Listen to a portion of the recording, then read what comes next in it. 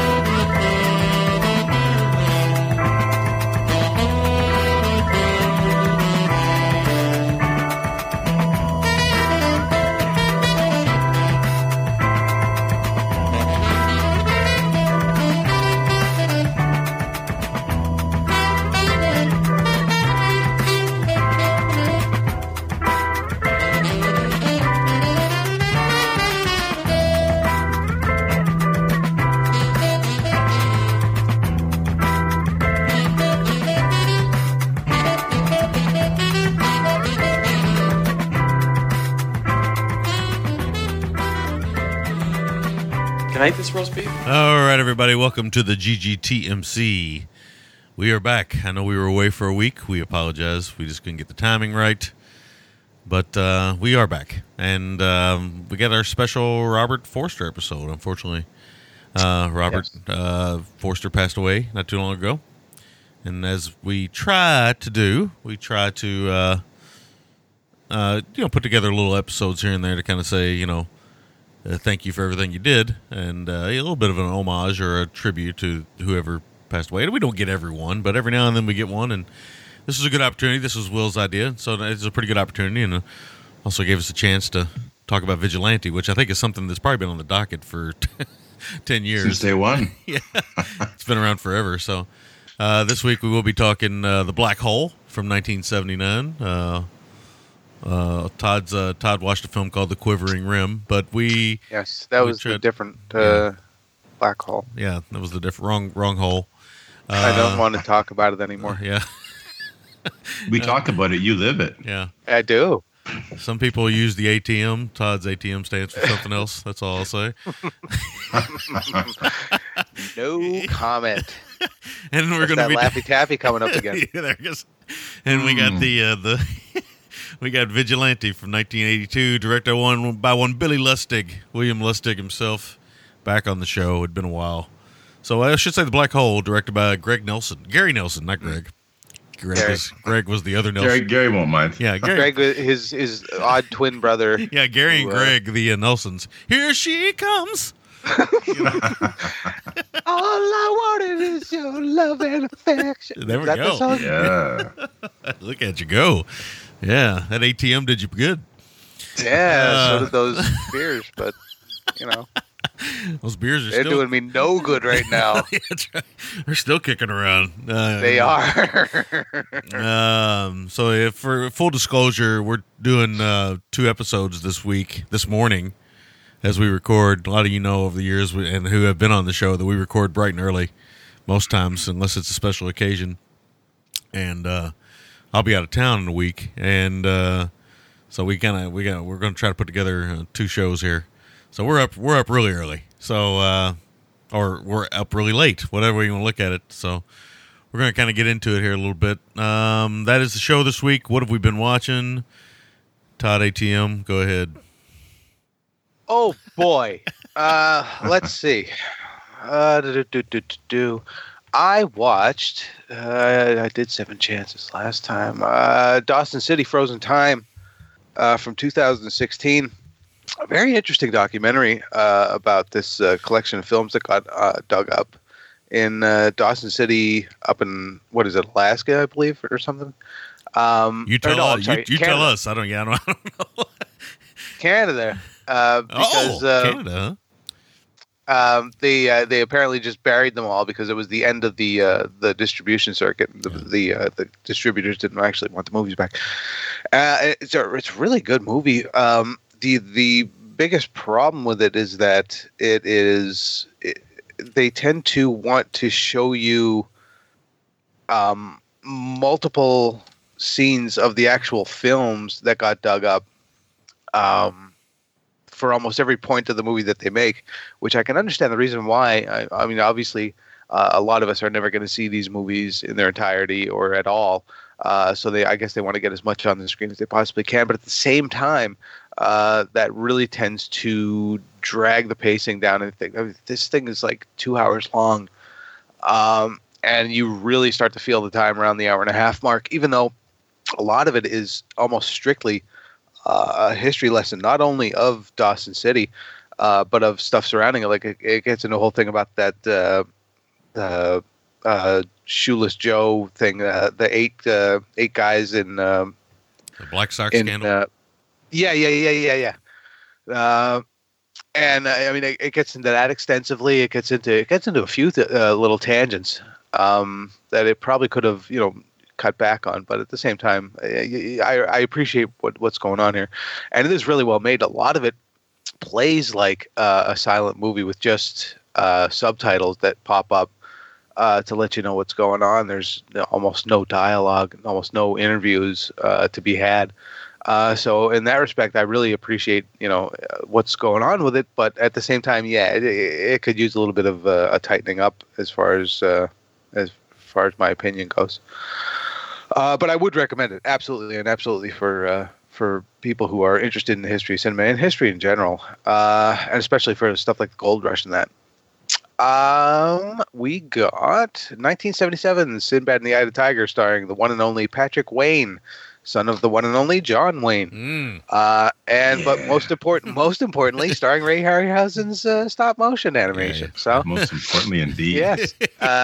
This is the least of the Sinbad movies, in my opinion. Well, and rightfully so. I think I will fight that one to the death. yeah, might be a reason for that.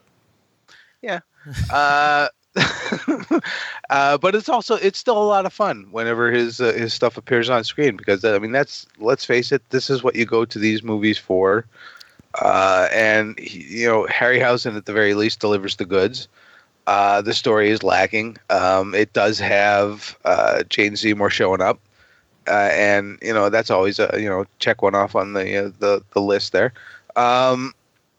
And it's also got Doctor Who in it, Patrick Troughton, just like in the one before this, the Golden Voyage of Sinbad, that had Tom Baker. So, you take what you can get where you can get it. And I still kind of have a soft spot for this one. I certainly don't love it like I love some of the other ones. But for those of you who haven't seen it, it's worth seeing. But not for much more than Harryhausen's work on it, which is, as always, is beyond being up to snuff. What's beyond being up to snuff? Like superlative? No, I wouldn't go that far. But it's still Harryhausen. It's ATM. Yes, it is. Speaking of, so I saw this. I saw this movie called The Standoff at Sparrow Creek, 2018. Oh yeah, I watched that. I just saw it. I'm sorry. I watched that. Yeah, I saw that. Yeah, I just watched it on I put it on my Netflix DVD thing, which I still have. I'm one of the few suckers that still has that thing, only because they don't have everything that I want to see on their streaming. I still got it too, and I have I think I've said this before, maybe 6 months ago. But for anybody that's looking to review or rent, if they only have one copy of Michael Haneke's Amore, or whatever. Is it because you have it? It's because I have it, and I've had it now for close to 2 years. I always joke around. You're the one who bought the DVD at this point. Yeah, so I always joke around and I say I never would have been that guy. Well, I turned into that guy. That's what happens with streaming services and young kids. I always forget I have it. And I still haven't watched it. I still got it. I try to keep. I really try to keep up on that stuff because more than 2 weeks, I start to feel a little bit shitty about it. No. But it's obviously it's time dependent. Yeah. But this one, I went into this with absolutely no expectations. I didn't even know what the hell it was about until I put the disc in. And I gotta say, this was really impressive. It's pretty good. It's really well shot. It's really well acted. It's an incredibly tense. It's got a nice little premise to it. It's basically like Reservoir Dogs with the militiamen, more or less. I mean, if you wanted to give it the kind of elevator pitch to it. Probably not as entertaining dialogue wise, but it is. That is the elevator no, it's not. pitch, It's not. Yeah, it's not as sharp quite as Reservoir Dogs in the dialogue department, but otherwise. I would absolutely recommend this to anybody who's into like thrillers or suspense movies or whatever label you'd care to slap on them. Yeah, it's pretty good. I like the way it's a little. I like the way it plays with paranoia and stuff. It works. It's right. Pretty good. Yeah. Yeah. It really does that. It does it really, really well. And like I said, I mean, the acting across the board is really solid. So. Yep. I mean, the by the time you get the big reveal at the end, it's kind of. It lets you down a hair, but not enough to say that it's in any way not worthy of being seen. I think more people should see it. I'll put it that way. Yeah. I jumped over to the mockumentary, The Making of and God Spoke, 1994. And this is kind of like a Spinal Tappy sort of movie about the making of a movie that goes, making of a movie. Well, I should back up. The making of a movie about the Bible that just goes totally cattywampus, and you get to watch the whole thing just kind of unraveling before your very eyes. Yeah, and it was good. You shake that spinal tappy. That spinal tappy. That spinal tappy. So. I heard you say. My mind went immediately there when I heard you say it's Spinal Tappy. I'm like, oh, shake that Spinal Tappy. where's my cue on that one? But this one here, I watched this. Yeah, you tell him, Shady. You could tell him. That's right. I watched this only because I read a review of it in an old issue of Film Threat that I've been digging through. My old issues of Film Threat. Oh, there we go. Yeah. And it just, stuck out as something like, I never caught this one back then, so might as well catch it now. And it's good. It's not great, but it's good. It's entertaining. It's got a couple of decent laughs in there. The one guy, I think his name's Mike Riley, the one actor, does a really good job. Probably he's the standout. Yeah, Michael Riley. In this thing, and it's just fun. It's fun watching everything that could possibly take a shit on you happening here. Speaking of ATM, whoa, and and it does. So there was that, and let's see. I will finish this cat off with the 1952 movie Ikiru from Mr. Akira Kurosawa. Oh, yeah. And I don't think that I need to actually say anything about this movie other than that it is easily in Kurosawa's top 3. Easily it should be in most people's top 10. Just in general, it is such an astounding movie, so well made, so emotional, so cynical, and yet heartfelt. And there's so much going on, and of course, Takashi Shimura is just a wonder to behold. And you really kind of have to scratch your head as to why. Well, you don't have to scratch your head as to why, but it's still kind of mysterious why, a little bit, why he isn't more linked with Kurosawa and that whole thing than Mifune was, although Mifune certainly had the more glamorous roles in the samurai pictures, which were obviously a little more audience friendly than something like this about a government bureaucrat who's trying to make sense of life and how he's entirely wasted it. Well, I think, and he's got this one last moment to make something that has an impact on the world, which he has not had up until this point. Takashi Shimura is definitely the better actor of the two. Oh, I would agree with that. But he's certainly more versatile than Mifune. But Mifune He's just is not as flashy. Yeah, Well, that's the thing. Mifune's the like- camera loves Mifune a bit more. he's like than, Brando. Shimura. Yeah, Mifune's reminds me like Brando. He's like charisma, sex appeal. So Star power. if Mifune was Brando, then who would Shimura be in American parlance? Good question. Because Brando's known for his acting too. Wasn't just flashy and sexy like me. Yeah, I know, right? I'm trying to. I don't That's say tough this to make a question parallel. lightly, mind you. It is tough to make a parallel, but I think Mifune captured the imagination of Americans and Japanese, whereas Shimura, I don't think he ever really captured the imagination of Americans for some reason. Which is amazing to me because he's such an astounding actor. Yeah, like I think everybody that watches that's somewhat adventurous in film watching knows who he is and has seen him in something, even if it's just Godzilla. They've seen him in something. So I don't know. It's that's a good question, but I think of Shimura though. God love him. I think he was one of the greatest actors of all time. Sex appeal is not what I think of.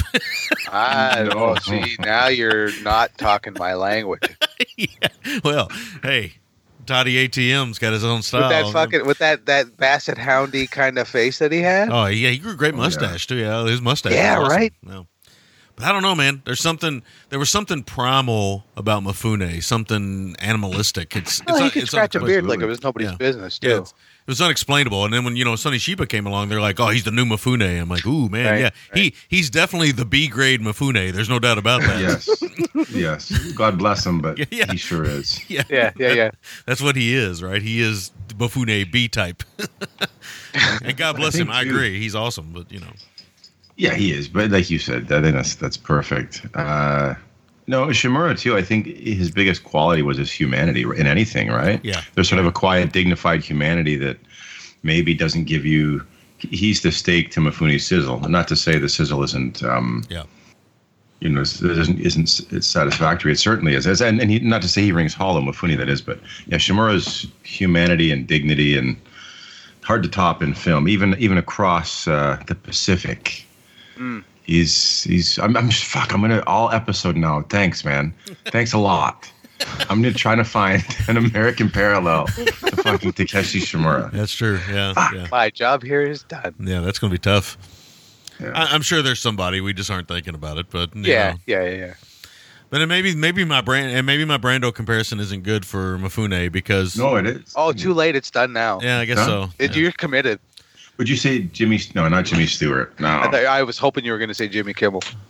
That's a fan. That's a close one. Yeah, there are a lot of Jimmys out there. The Not for Todd, there ain't. Todd, I advise you to wear the Jimmy. There's only one to wear the Jimmy hat. Does Robert Duvall work? No, he doesn't. That's just a bald thing, isn't it? Yeah.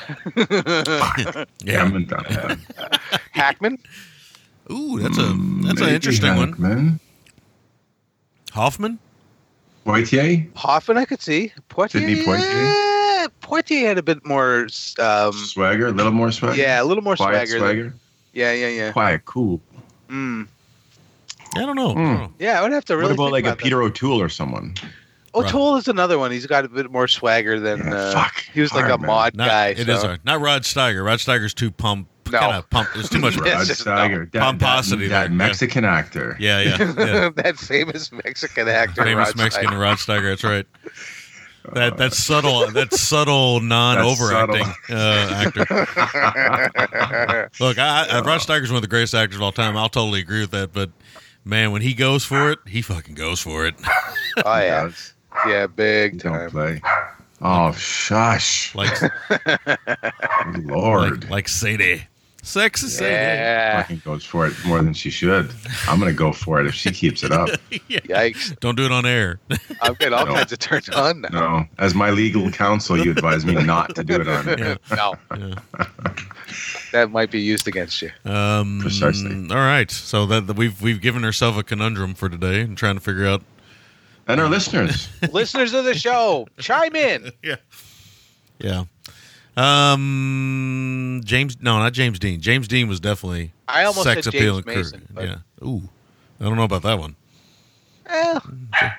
I thought about watching James Mason and Kirk Douglas in 20,000 Leagues Under the Sea this weekend. But Kirk. You are 20,000 leagues under the sea. How do you feel about that? Yes. The James Mason accent. I was going to do my impersonation, but you've topped it, so I'm not going to try it. Don't worry, it's going to be coming out in a couple of weeks anyway. So It sounds like you're taking a dump. giving you a little primer. Will, what have you been watching? You might want to save some for another episode because I've watched nothing. I'll just be frank and honest. Yeah, Frankly okay. Well, honest. maybe I'll talk about one or two that I've watched. I was in the States. That's right. For Halloween, right? So, much love to our friends in California and Las Vegas for showing us a good time. Just want to give them a tip of the cap, a tip of the toque on air. Tanner, Kelly, Wes, Ed, Jimmy and his family. I mean, everyone. And really, I wouldn't have got to see them without the show, right? Our show. I'd said to a few of them when we were together, look, and to my family more than anything, we wouldn't be in this room right now if it wasn't for our mutual love of film. So a really cool thing, to be sure. That aside, what have I been watching? I'll tell you what I watched on the plane, and it shows you how behind the times I am. I was pretty excited because I could sit for a few hours, 5-hour flight, watch a couple of things. WestJet has a pretty good selection of films.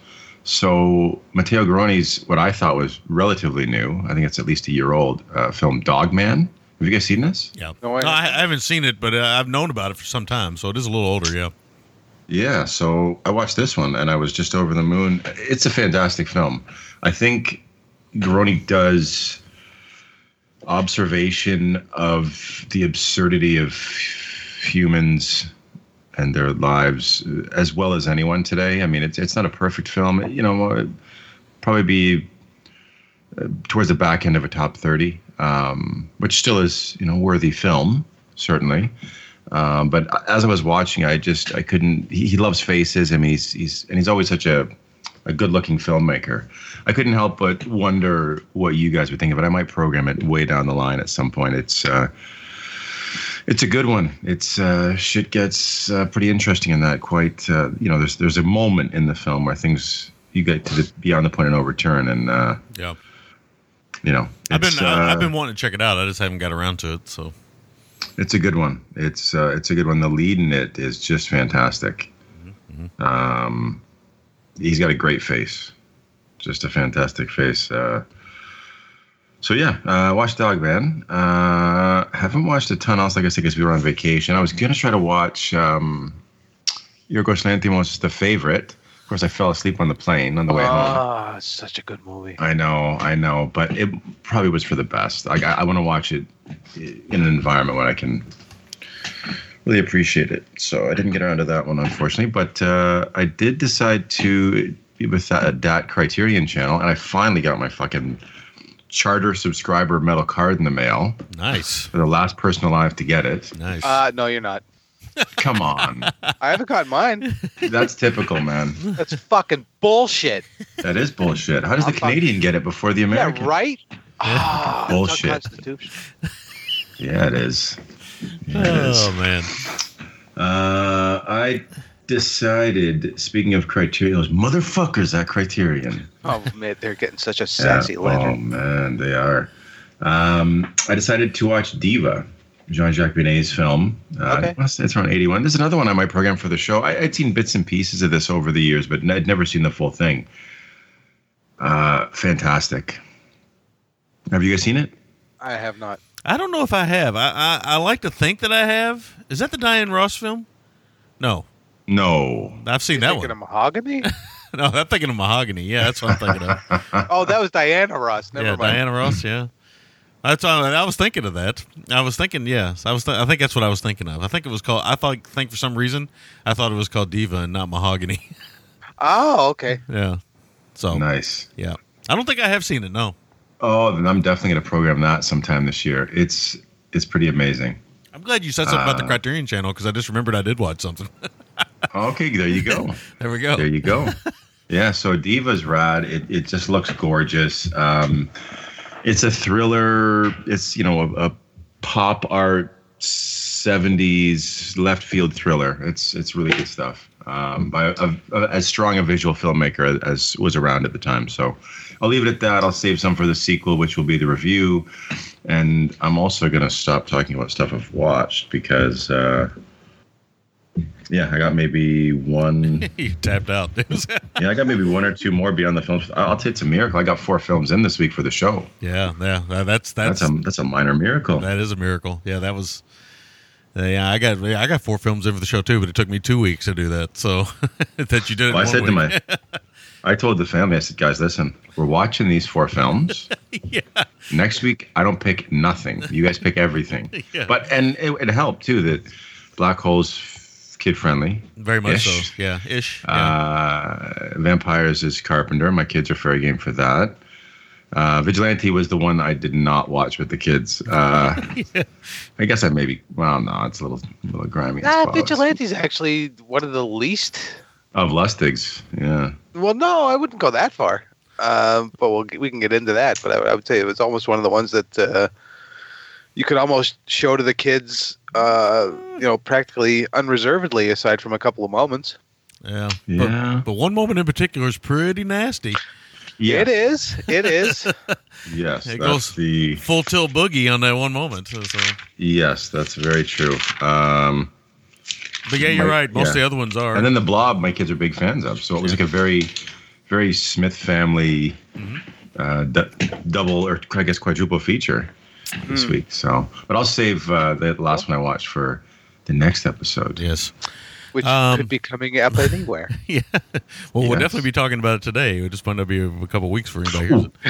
One final note about this week. On Halloween, you know what I got from a lovely house in Burbank? And I thought of you, Todd. I give up. The Laffy Taffy. In fact, I love that so much that I took it from my kids, discreetly put it in my jean jacket pocket, and there it remains. Yes. Until you wash it and it becomes taffy all over everything. Then it's just fucking everywhere. You're gonna taffy wash them fucking. Because it'll be taffy. It won't be laffy. I can tell you that. No, there won't be any laffy going on if I do that.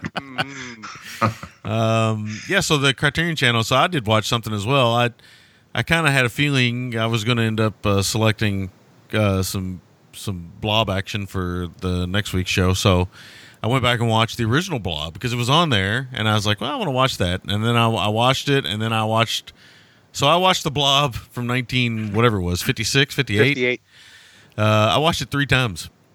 I watched it 3 times. Yeah. So here's what happened. I watched it originally, and then there's 2 commentary tracks on there.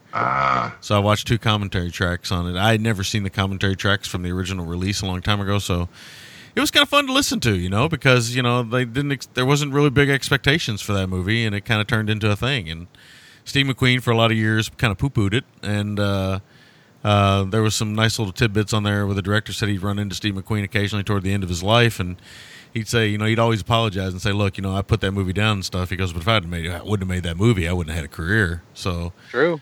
In some ways. So, it's interesting that, publicly he would kind of have some disdain for it, but privately he was kind of like, look, man, sorry, I'm talking shit. Yeah. So it was a nice moment because a lot of the things I hear about Steve McQueen behind the scenes, he wasn't always the nicest guy. So, especially to females. Ooh, yikes. And he could cut a rug, though. Yeah, there were some bad stories there. He is definitely not part of the Me Too movement. Let me put it that way. Well, Once Upon a Time in Hollywood, so yeah, that's right. Clearly, he deserves his place. Played by a redhead, which is very odd. But hey, to each their own. He did kind of look like Steve McQueen a little bit, though. Once I bought into it, I thought, okay, he could be McQueenish. Anyway, I watched that, but like I said, I watched it 3 times, and that's what I love that those commentary tracks are out there and stuff because it's kind of fun to listen to them.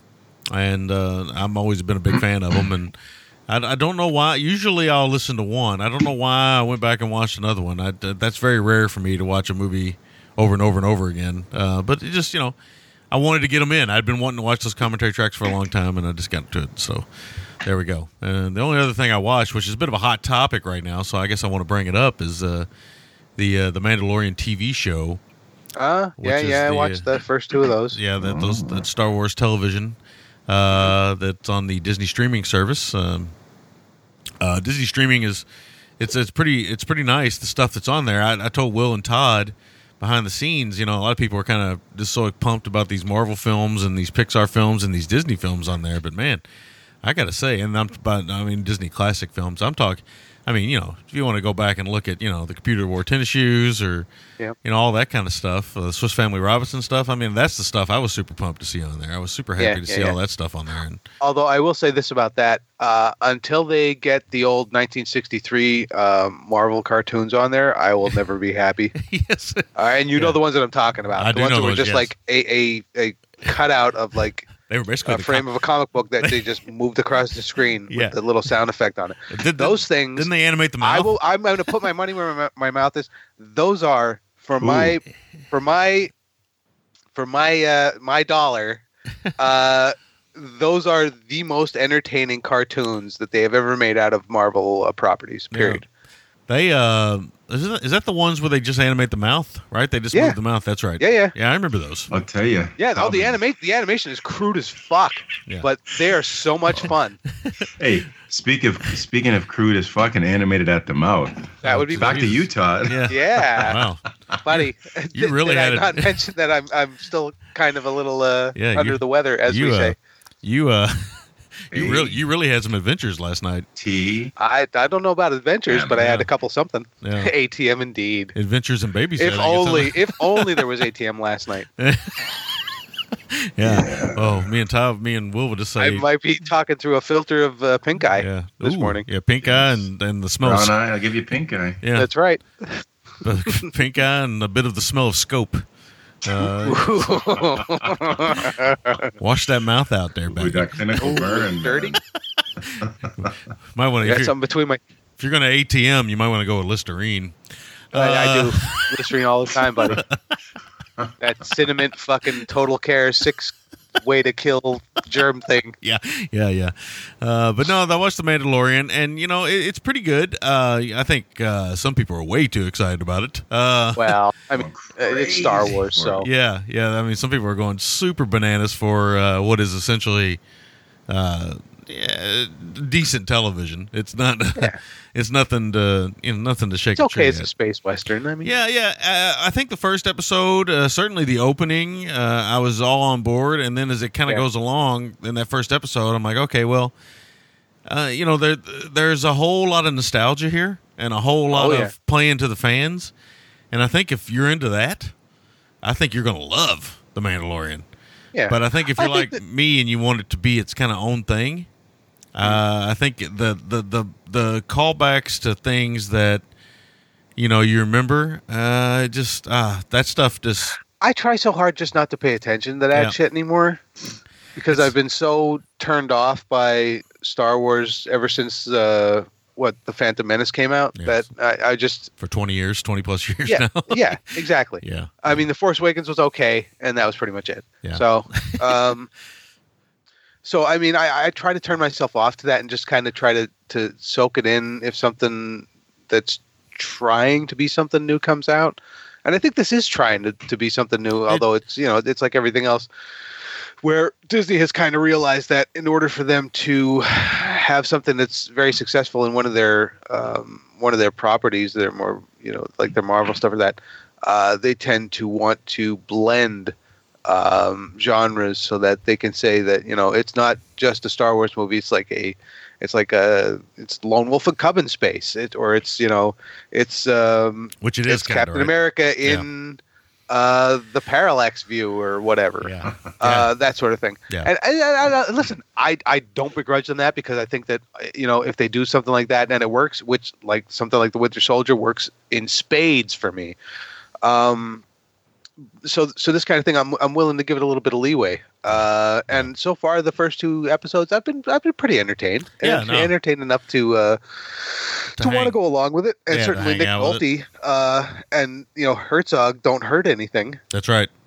Yeah, those two things those are those moments of for those who didn't know that's in there, those are those moments of what the fuckery where you're like, wow, okay, cool. Mm-hmm. And of course, this is where the famous quote from Werner Herzog comes from, that he had never seen the Star Wars. Yeah, I have never seen any of the movies. Yes, and he's very. They're like cows screaming in the forest of oblivion. There's very Herzogian stories already from the set of this show, where he's there's a puppet he's working with, and they decide to take the puppet out of the scene to shoot a close up for him, and he's like, no, you guys believe in your puppet. And these things, I love that man. he is so much a unique individual. So. But he is a lot of fun, and Nolte's fun. I guess for me, the only and Pedro Pascal I think he's really good in the. I don't know if he's actually in the suit, but he is in the suit. He is in the suit, and pretty brave of him in a way to kind of do this show, because he is not 2 episodes in, and I know Mandalorians don't take their helmets off. Right, but he literally is not taking his helmet off. Nope. To go back to Toddy ATM. He's don't take that helmet off. He's keeping that helmet snug. So it's so it's interesting. I hope so. I will say that I enjoy some of it. Some of it's a little too cutesy for me. Some of it's the comedy bits I'm not a fan of. I tend to gloss those over because I just take that as being writ in anything pop culture-y today. Yeah. Being a little too twee or what have you. It's a little too twee for me. So yeah, and like I said, the nostalgia bits are too much for me. It just that's too much for me. I don't need some of these callbacks and some of those things. I admit I could look past them, but I just feel like they're kind of. It feels like Jon Favreau, who wrote the show and kind of created the show. It feels like there's moments where it's like, this is what I loved about Star Wars, and this is what I'm kind of going back to. There's some good stuff in there, but most of it, I don't know. But I have enjoyed the kind of lone wolf and cub aspect of it, and some of the other little interesting tidbits. And I'm on for the 9 episodes that it's created for. I'm in. It's certainly more interesting than the films have been, and I'm noticing some decent practical effects work in there. Yeah, nice makeup. That's really working for me. So yeah, there's some good makeups in there, or at least I should say a nice blending of any show that has and CG. So yeah, any show that has Werner Herzog, Nick Nolte, and we listen Carl Weathers. Yeah, we should be damned for not mentioning that Carl Weathers is in episode 1. Yeah. And Taika Waititi. Yeah, Waititi. Taika Waititi. Yeah, Waititi, as we say in Kentucky. And why titty, bro? Why titty, bro? Not? Why not titty? Hey, blood, want to paw some titty? The a famous Ice Pirates line that'll never die. As IG-88, which of all the fan service moments that I like the most, it was the IG-88 thing, because. Cool. In Star Wars lore, IG-88 just kind of, like a lot of the bounty hunters, just kind of stands around in the background because he's a droid and he was a practical effect and he couldn't really move. But in this, you get to kind of see what IG-88 could do as a bounty hunting droid, and it made him this kind of interesting killing machine, which was pretty awesome. Mm-hmm. And that was actually one of my favorite moments of the whole thing, was that raid with him and IG-88. So. Well, one of the biggest letdowns for me was just seeing the big reveal at the end of the first episode. But after that, I was just kind of like, once I got past that kind of disappointment, I was like, all right, I'll go along with it. So this is set before the films, or don't ask me. I have no idea. I only read this. I certainly would never have known this, even if my life depended on it. It takes place, I think, right after Return of the Jedi. Oh, okay. So, right. So it's interesting what happens at the end of the first one and what most of the second one's about. I don't understand where this one character that we're introduced to at the end of the first episode. I don't understand where we're going with that, but we'll see. No idea. Anyway, but I kind of like that. It's thrown a little bit in there because you're obviously enough about what comes after all of this shit. That species, right? You know enough. You're kind of scratching your head, like, well, okay, I'm willing to see how this plays. Yeah. Maybe it'll give you something a little bit different. Maybe it'll give me a little bit of a twist on something that is so ingrained in my not self-conscious. Fuck it. I can't talk Yeah. this morning. So Well, I mean, I'm like I gonna said, pass. worst case scenario, I'm on board. I'm on board, and that's it. Yeah. Is it as good as the new Watchmen show? No, it's not that good. No. But it's No, well, Gene Smart is killing it on that yeah. show. But it is solid enough. I'll say that. All right. We're going to cut this off so we can get into these films, because if not, we're not going to be able to get 2 episodes done. Yeah, right. We're going to come No. back and talk about the Black Hole, a.k.a. the Quivering Rim, from Walt Disney Company. Well, at least one of those titles is. We'll be back right after this.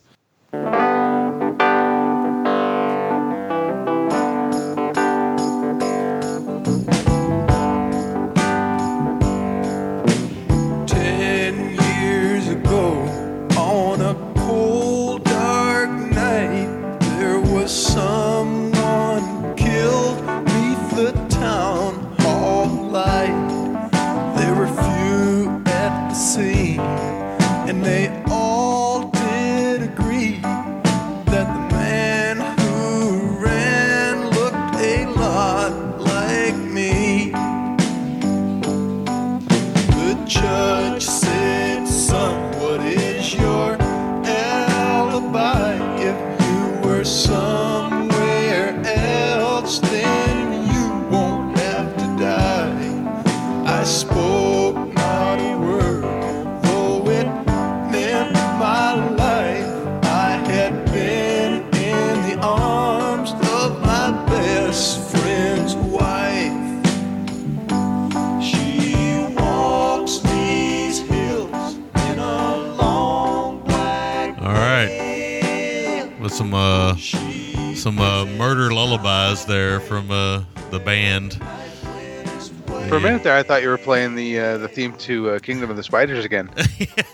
Yeah, that song, Long Black Veil, that song's been around forever. I think it was. Oh yeah, yeah.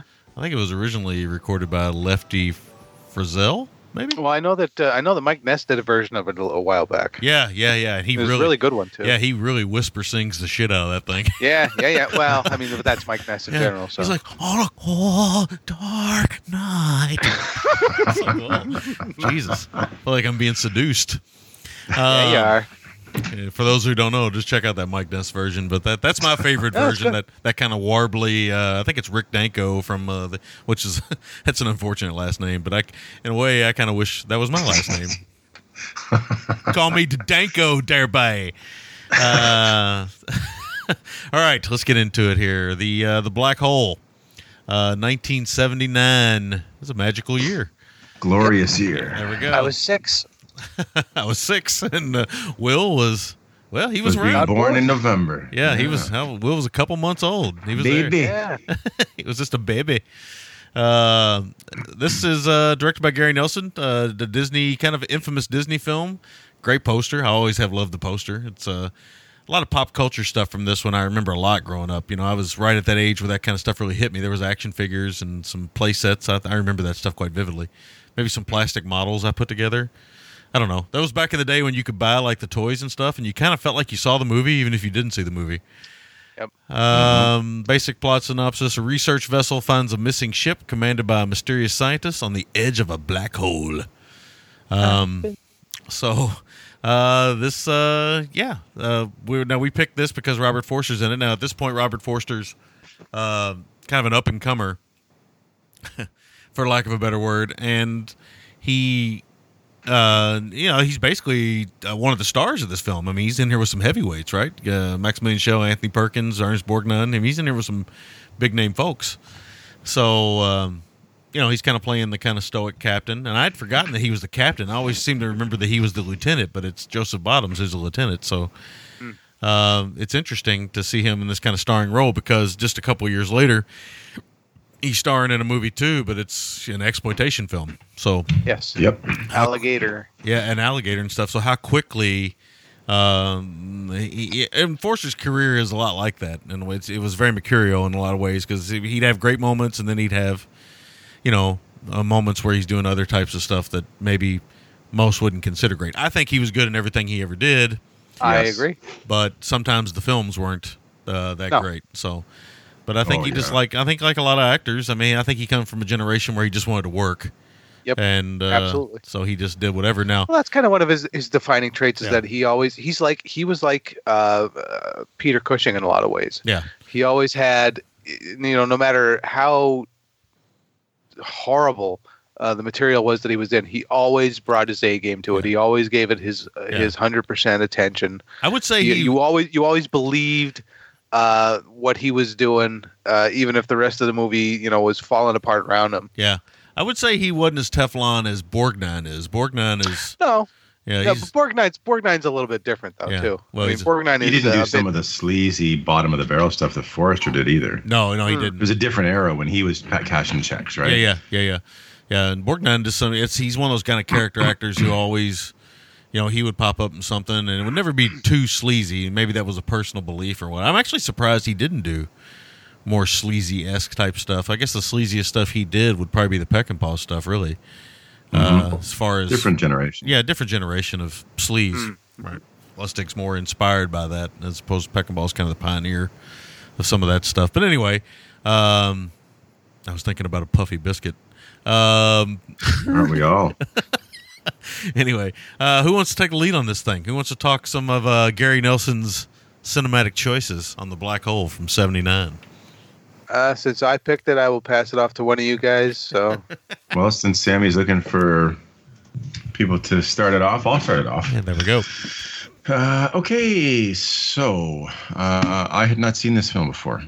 oh really? Oh wow. Mhm. Okay. Now, this Cool. was one, it's funny, I think you had said, Sammy, in the intro to this film, it was pretty commonplace in pop culture, and you could have almost felt like you've seen it, or, you know, as we as film fans, we tend to cobble things together through reviews and memorabilia and conversations and so forth, Sure. that we can kind of get a pretty good idea of what the film is. This one was obviously very early in my life, so it wasn't like I was, on the school ground and kids were talking about it, but I remembered having a plastic bowl with Vincent in it, like a cereal bowl. Yeah, there you fittingly go. enough. Yeah. You know what? Fucking missed opportunity, man. I should have went and dug through my mom's cupboards, and she still has that Vincent bowl. Nice. Nice. So I should have ate my cereal out of the Vincent bowl this morning. Yeah, I had some. We had some black hole. We had some black hole plastic plates, and we Oh, had. yeah. I think some glasses as well with black hole stuff on it. And I remember thinking to myself, I need to go see this movie. I remember thinking that a lot, and it might have been the first time I remember. Obviously Star Wars and Alien and a few other things had toy tie-ins, but this might have been the one that first hit me as the most prevalent, like the one that I guess where the toys affected me before the film did. Right. Right. Right. Yeah, I don't remember. I'm pretty sure I saw this in the theater when it came out. But wow. I definitely had the toys for it, like Maximilian and the Roddy McDowell and Slim Pickens robots and all of that. No way. Yeah. Oh yeah. What was the? I'd love to have a Maximilian shelf figure. That'd be pretty It's amazing. it's not quite as manic as you might think it is. Might hope That's it is. super. Yeah. Although you can make it act that way. I guess you could. Yeah, The absolutely. Borgnine is a little bit more. Yeah, he gets lost a lot. Yeah. Yeah, no, this, and I got to say too, fun piece of GGTMC trivia is this not our first Disney film on the show? It might be. Man, I'd have to I really can't look. think of anything. I can't think of anything off the top of my head. Yeah. Have you guys ever done something wicked this way comes or anything? No. No. Or I mean, what's the other one, Witch Mountain or whatever. I mean, I guess if you want to get technical, it might be with the actual Disney logo. I mean, we might have done some Touchstone picture stuff, or maybe. Yeah, but that's yeah. kind Or of some direct that's- Disney. Yeah, but direct, something that actually is called Disney's Black Hole. Disney's the Black Hole. I think this might be the first thing we've ever done. It says Disney at the very beginning. Yeah. So we have some people that would poo-poo the idea of us doing a Disney film, but of course it's our show, and Wow. we'll do it how we see fit. Yeah. And I This think is if certainly there not the most Disney film ever made by Disney. Well, So it's not at all. Yeah. It's them trying to definitely- branch out, right? And they're trying to. This Precisely. is Disney trying to change in some ways, and trying to chase them Star Wars bucks. yeah, Chasing them Star Wars bucks. Yeah, that's this was the time to do it. Star Wars was what, 77? Yeah. 77. Yep. So that's one of the big things when I first watched this. I watched this with my kids. Now, I made the mistake of putting this on very late at night. Not very late, but I think we had already done vampires. So we went from vampires to this. Ooh, that's a change up. That's a shift in gears, right? So I had to do this over 2 days. Yeah. Because, Braden's usually pretty resilient when it comes to film. William will cut out early, man. He's taking his ball and going home. Whereas Braden will stick around, and I'll try to drop some trivia on him and some kind of fun facts about the film or the actors. But we both conked out, and I had to get back to this one. It's interesting as far as Disney's catalog. I think it's fascinating to look at some of the boardroom meetings or the poolside meetings that would have led to this film being made. I think this was an original script, right? I do believe. So, I mean, really what you have is you have Disney chasing the space opera, sci-fi money. And you also have them chasing the disaster money. Yeah. Right? Because, I mean, it's a disaster film in space. You kind of get to... It's almost like a breakdancing movie in a way, where it's / Save the Rec Center. They're kind of getting a 2-for-1 deal. And then you got a pretty great cast. Forrester, who, is still coming into his own. You get Shell, who's quite established. Perkins, of course. It's difficult to find fault with this cast. I mean, the only one who really doesn't stand out is Bottoms, and that's only because to play. He's basically a superfluous character to Forrester's captain. Precisely. Other than that, everybody else in the film, I think, excuse me, pretty much brings as much of their A game as they possibly can to this thing. Well, they put their whole heart into it, and I think. And you actually get some kind of interesting choices that go on here. Not only acting wise, but character wise. Mm-hmm. No, you do in their writing. So, well, I'll tell you, if there's a weakness to this film, there's a couple. Not to poo-poo too much. Sure. The script to me, I'll tell you, the script to me was so rigid and so wooden. It has some really great ideas, but I feel like the way the characters interact at times, and just the script itself, even to the point where I can't remember. I think it was William said to me, "I'll tell you, Dad," because he's heard me say about you can't blame he said this to me, and he's heard me say this. I goes, "I'll tell you, Dad, you can't blame the actors for this one. It's on the director and the script." Yeah. Well, right? It's kind of so. This kind of is like if they wrote 2001, but they tried to get. Oh shit! I had a great analogy for that. Damn it, I lost it. But I pick up what you're putting down because it does. But they wanted it to be 2001 in the script, but then as if it was written by if it was written like Forbidden Planet. Yeah, that's what it. Does that make sense? It reminds me most. So it's got the ideas of 2001, but written like Forbidden Planet. Yeah. So it's kind of stuck in that old school sort of mold, but it's got some pretty ambitious ideas going on there. Oh, yes. I think in more energetic hands, this could have been some. I mean, again, I'm not saying this is dog shit, so let's not even consider that I am. But I think one of the biggest things I take away from this, not to play my hand too soon, is a little bit of a missed opportunity. Because I stood back, I looked at the cast, I thought, how does this have three of my favorites in a way? I mean, I love Forrester, I love Borgnine. Perkins is always a treat because you always wonder what's going on beneath the surface with him. The only one who really brings a lot of energy to their role is Shell. Oh yeah. I think everyone else is almost, they, like you said, they do the best with the material, but they feel penned in by direction and script, whereas Shell can really ham it up, and he's wide-eyed, and he gives a film a nice jolt of energy as far as the performances go. Yeah. Well, I mean, I think some of that I agree with William, with your son, because Gary Nelson, I mean, I guess he's mostly known for, he did a lot of TV, but he did Freaky Friday. Yeah. And that movie's, it's got some energy. So I can see why they gave him this, but nothing in his filmography says, hey, Gary, we're going to give you a big sci-fi A film. complex, philosophical sci-fi film. Yeah, it just nothing really. I don't think he was prepared for that, and He was in over his head, I think. yeah, and that's what it feels And- like. It feels that way. Yeah, it totally does. And I think not to insult him here. I mean, I'm sure if I was directing it, I mean, it would be a complete mess. But I think you're dealing with something very ambitious here. And if you want to chase the money, the space money, and all that stuff, and you're going to make something that, like I said, asks a lot of really fascinating questions and sets the table in a really interesting way, I don't think you can be as penned in and generic as this film can be at times. And also, being Disney, the thing that I was really surprised with is this film at times, and again, I think partially due to the script and the performances being reined in, feels 10 years older than it is. Like, this doesn't feel to me like 79. Yeah. This feels like 69 to me. Well, yeah.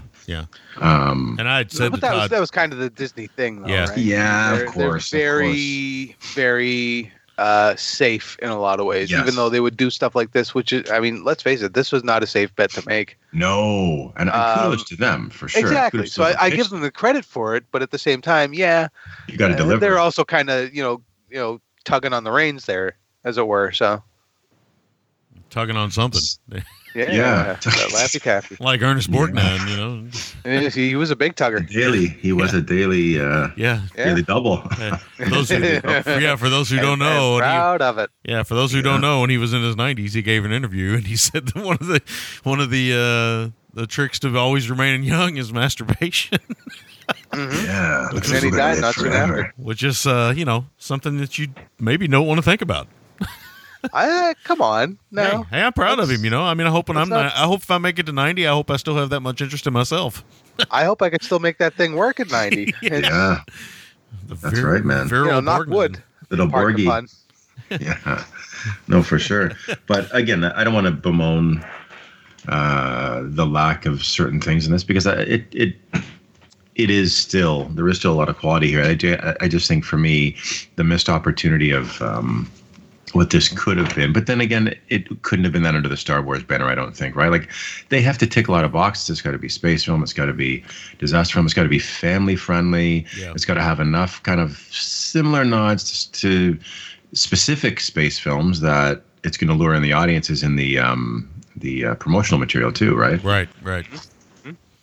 I think the problem is this is unlike Star Wars, which is a Western.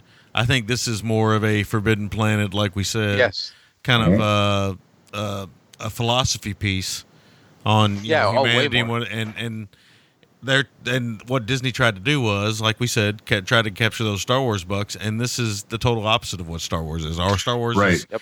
is Propulsion entertainment. isn't there. Yeah. There's no propulsion. That's right. The hyperdrive was down on this. The hyperdrive was down, and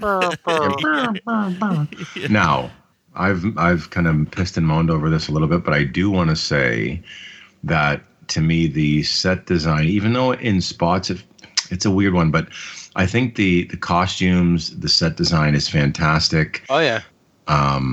Really fantastic. Like, I love. Vincent is obviously trying to cater to a certain market, right? Vincent and what's the other one's name?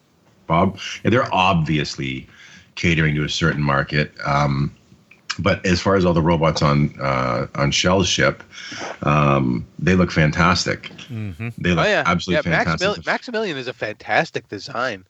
As Yeah, are big the time. little stormtroopery guys that they got going on. Yeah, and that sort of that faceless thing, it really works really well for me, and I think it's fantastic. And and even just some of the interiors look. Not some of them look overly bland, but some of them, the scope of them and the design is very impressive.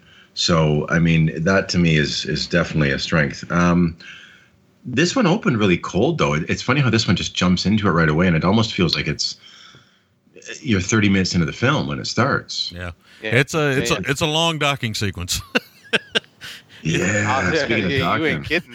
Yeah. It takes a long time to dock, unlike Talk Todd. to Borgnine. Yeah. I fucking get in there. It's right. You know what's great? What's that, Sammy? I was just saying, Todd docks a lot quicker than this thing does. Oh, no doubt. No doubt, man. It's funny watching vampires and this back to back did give me the opportunity to see the parallels between Baldwin Face and Vincent Face when his eyes start to spin. Man, that was amazing. And you know what else is kind of a neat thing, and I don't know how it would work, and I think Neil deGrasse Tyson famously said about this one, it's the least scientifically accurate or the stupidest sci-fi film of all time in that. Wow. I mean, that's not saying. But listen, you got to give a lot of creative license to things. But an interesting thing was the ESP connection between. Yeah. Yeah, I thought that was. Well, here's the thing. I mean, this certainly isn't hard science fiction, but it does have elements. Yeah, speak for yourself. Yeah. The Borgie somebody else there, stared at Borgnine in his little jumpsuit. It does have. The costume Borgnine wears is the sci-fi equivalent of a substitute teacher costume. Yes, exactly. All he needs is a fucking pipe, and he's in. That's right. Yeah. But I mean, this certainly is. They talk about hard science fiction and soft and all that. And again, speak for yourself. Again with the snickering. This satisfies my hunger, man. Yeah. This does have elements touching on actual science. Yeah. And then it just kind of smashes it together with Star Wars. So for me, I think that it's an odd but actually very entertaining combination of space opera and funny enough, cosmic horror. Yeah, actually, you bring up a great point. I'll let you finish before I jump on this. No, that's all. That's all I really wanted to say right this instant. But no, I couldn't quite connect the dots in a way beyond how it made me feel. But it's weird how, in a way, this really made me feel like the family-friendly '70s version of Event Horizon. I can't exactly. Yeah. In a lot of ways, I think it is. Yeah. And I couldn't quite say, well, because Exhibit A, Exhibit B, but that's how it made me feel, and it was reminiscent to me. So it's funny looking at this film. I think I enjoy it more in my analysis and when I step back and look at it than I do at sort of first blush. Right? I think it's when you have to be in the right frame of mind, because it is talk. You can be a little bit slower, but there's enough philosophically and otherwise going on that will reward the viewer, right? Yeah, and I think that's really the appeal to me. I mean, this thing has never worked 100%. No. And there's a variety of reasons why, but at the same time, for my money, I've always had a big soft spot for this thing. Just because, maybe it's because of when it hit me. Maybe it's because of the production. I don't know, but I've maybe it is because of the that sort of pseudo masturbatory philosophical sort of bullshit that it throws out at you that I love. Oh no, I do too. I really love that stuff. But I mean, I tend to and when I watched this thing again, I was a little bit reticent to get back into it, even though I was the one who picked it. But I still was like, okay, let's get in here, and I wound up really enjoying myself throughout. With a couple of a little bit of saggy spots here and there, kind of like the middle, yeah, much like Borgie, yeah, like his sack. I think it's interesting you say that, because I think it works better. So that might be the key to why it failed. I think it works better as an adult sci-fi film. Yeah. Well, the reason that it failed, but it's betwixt exactly. in between. That's the problem. It wanted to be all things to all people. Yes. And it didn't do that. So it's things to some people. Yeah. Which is fine. Hey, this show is all about some things to some people. But I'm saying that's why I think it failed as much as it did, because back in the day, I mean, like I said, I had the toys, I had the book and tape thing, I had so did I. all Actually, I had kinds of that shit. too. The 45, right? Yeah. I had that as well. So that we all have that in common. Amazing. Yeah, and it was just weird. And then when you throw in that odd fucking ending that it's got, where it kind of wants to go 2000, it kind of wants to go full tilt 2001. It's very much, and then just kind of leave its characters sort of hanging. It's really Okay, so yeah, when you get to the climax, right? It's big and thrilling, right? It looks fantastic, right? And this is where it becomes much more of an adventure movie. I mean, even though the meteor shower is, it's contrived as hell, right? I mean, it's just thrown in so that they could have meteors attacking the ship and blowing shit apart. Mm-hmm. And obviously, it still has no problems playing fast and really loose with how black holes actually work. Yeah, which is fine. Yeah. So I think that had it been more of that kind of Star Warsy stuff, I don't think that this would work for me as much as it does, because I like that it's dark. I like the quasi philosophical stuff. That's the shit that draws me to it. That really bizarro sort of what the living hell is happening here, sort of stuff that that you weren't going to see in a Star Wars or pretty much any other sort of quote unquote kiddie fare, especially in 1979. So that's the thing that's what draws me. If I want Star Wars, I'll watch Star Wars. Well, exactly, but I mean, obviously this was meant to appeal to that, but it was nothing like Star Wars. Ironically, aside from the big climactic ending when you're actually getting shit blowing up and they get the little standoff with the lasers and all that other stuff. Oh, there's a whole lot of laser going on. Oh yeah, whole lot of laser going on. There is lasers for dazers, man. I mean, they're just coming at us fast and furious in this one. It's which is funny. Yeah, you can tell. Yeah, but they ain't living life a quarter mile at a time. They sure ain't. They sure only maybe Borgie is. He is a quarter inch at a time. Quarter inch, yeah. Borgie don't play, man, when shit hits the fan. And also, speaking of Borgie and a midsection, we talked about a saggy midsection. Borgie's is not saggy in this because he wears a leather fucking cummerbund. Oh, yeah. Incredible, man. Yeah. Sweet. Oh, incredible. Yeah, I think it's funny to, like you said, just I'm going to jump off here in a sec, but I think to look at this one, I think you said it nicely, Todd. It's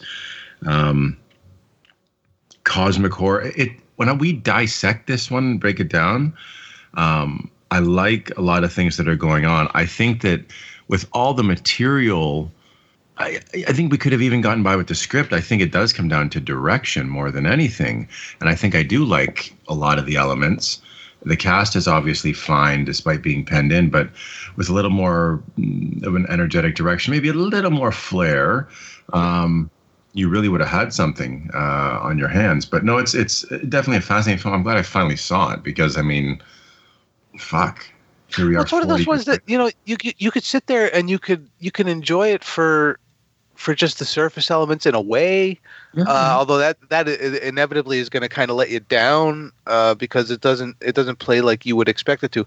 But if you just sit there and you just kind of like, this is one of those movies that's you kind of have to just let yourself kind of muse on what's going on in it while you're watching it, and then you're like, yeah, well, I wouldn't go that far. Maybe like a Boone's Farm, but but at the same time, I mean, that's kind of the thing. It kind of lets you just kind of.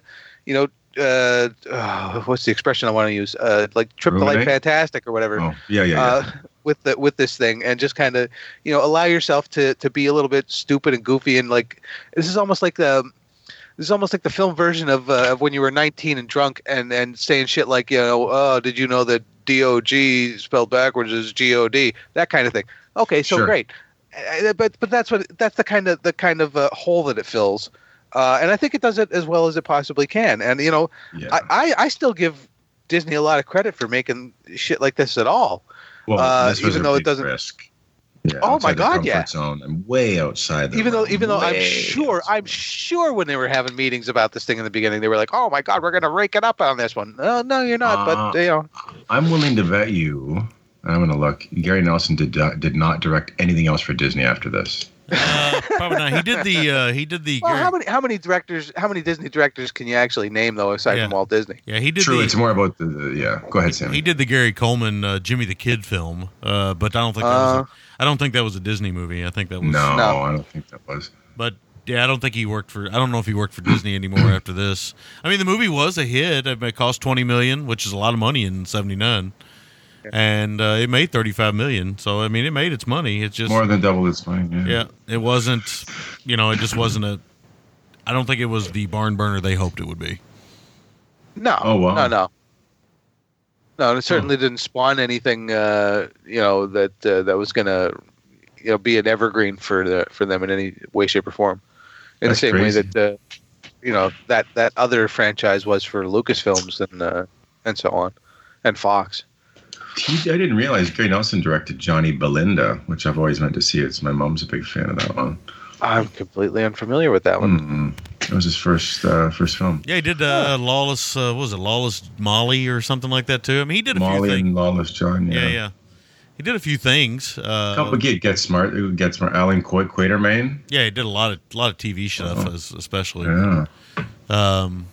He's still alive too. 85 years old. They're still Good kicking. for him. Good for him, for real. But no, I don't think he did anything else for Disney. Like I said, to me, I'd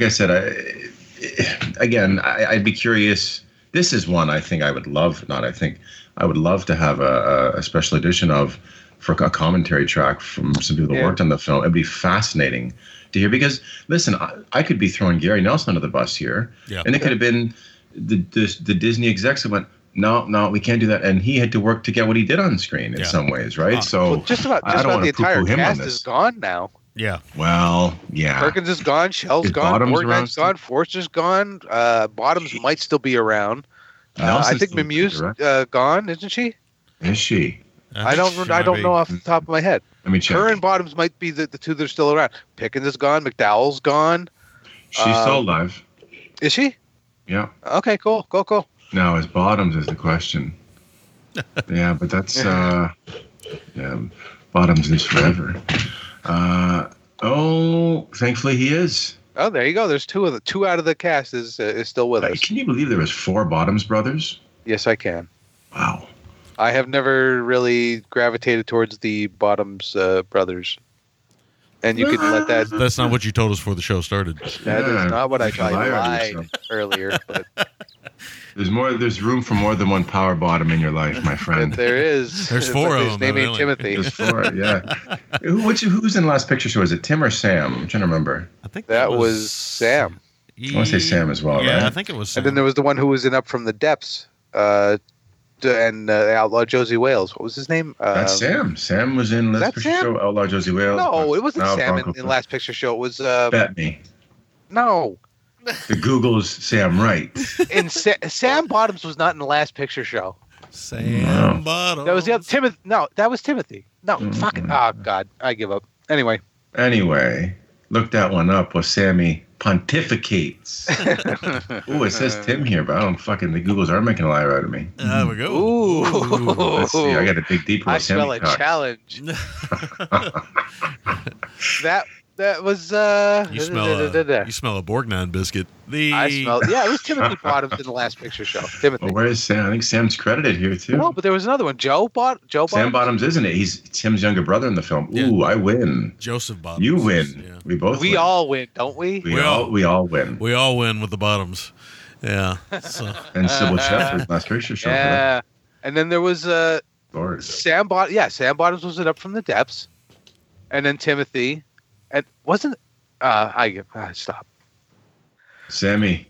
I'm tapping out on that one. Sammy Uppers. We're going to throw you the Borgie biscuit on this one. What's going on? Talk to us. So yeah, this movie has become somewhat of a cult movie in a lot of ways, right? I mean, it was a bit of a hit, not a huge hit, a modest hit. A bit of a pop cultural moment in time.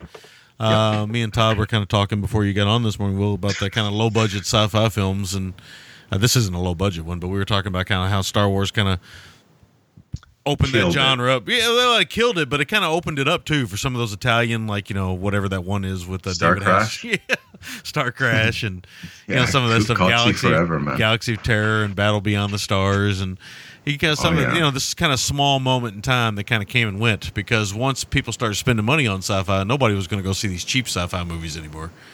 Those were in the past at that point, because people wanted to see the money on the screen, and that's what they get now when they get their science fiction. Typically, they get expensive operatic type films. So, which it broke the mold and then made the mold in one fell swoop, right? It's yep. Oh, just one more thing. Why have we never covered Silent Running? I'm stunned 10 plus years in we haven't covered Silent Running, man. Just haven't got to it, I guess.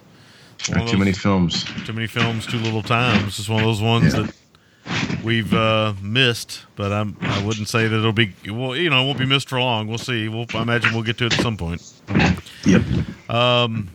Anyway, so it's kind of become a bit of a cult film, and some have kind of laughed it off and things, but I agree. Watching it now as a adult, the movie plays pretty good. I mean, it does have some kind of dour, slow moments that got on my nerves. I really enjoyed the dinner scene with everybody. That was kind of fun.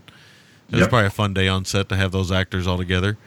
Maximilian Schell is chewing a lot of scenery here.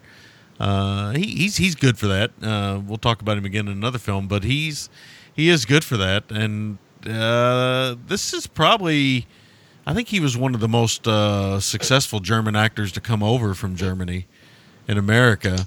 Didn't he win an Oscar for Judgment at Nuremberg or something like that? He got nominated or he won an Oscar. I can't remember what. But anyway, he would pop up in films on occasion, and it always seemed to me like he was always kind of playing the same character, kind of a mad chef or a mad scientist or a mad cardinal. Or a mad some profession. Yes, always. Yeah, he really had that. Wide-eyed. He always had that madness thing kind of nailed down. But he is good in the movie, and really, for me, the movie feels less alive when he's not on screen. Yes, like he is kind of the heartbeat of this movie. Like his character is probably the most interesting. Well, I think. Go ahead. I think that he has one of the best moments in the movie when he whispers to Yvette Mimieux. There's a moment there where he whispers to her. I don't really want to say what he says because it might be giving away a bit much, but it's a great little moment that hints at what there might be more going on aboard the ship than we're actually shown. I'll tell you. On the one hand, on the one hand, Perkins? No. When Shell whispers to Yvette, the Mimieux character, because for the most part you get the idea that he's kind of like the overlord, the Bond villainy kind of guy, which obviously that harkens back to John Barry's fantastic score for this, by the way.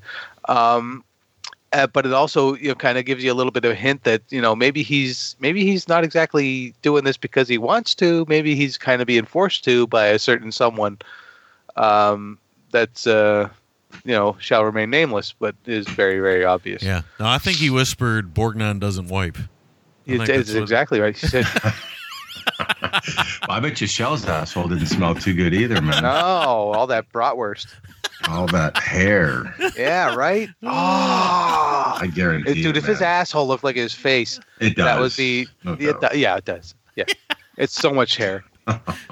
He could braid it. Or he that was, mad eye. Or he was whispering. He was whispering about some socks he found in Borgnine's trailer. Speaking of biscuits, those things are crispy, man. Krispy Kreme there, buddy. No, they crinkle when you touch them? We kid. Yeah. So let's get into a little bit about Forster. So they kind of throw him into almost a leading man role. He's very much a stoic captain here.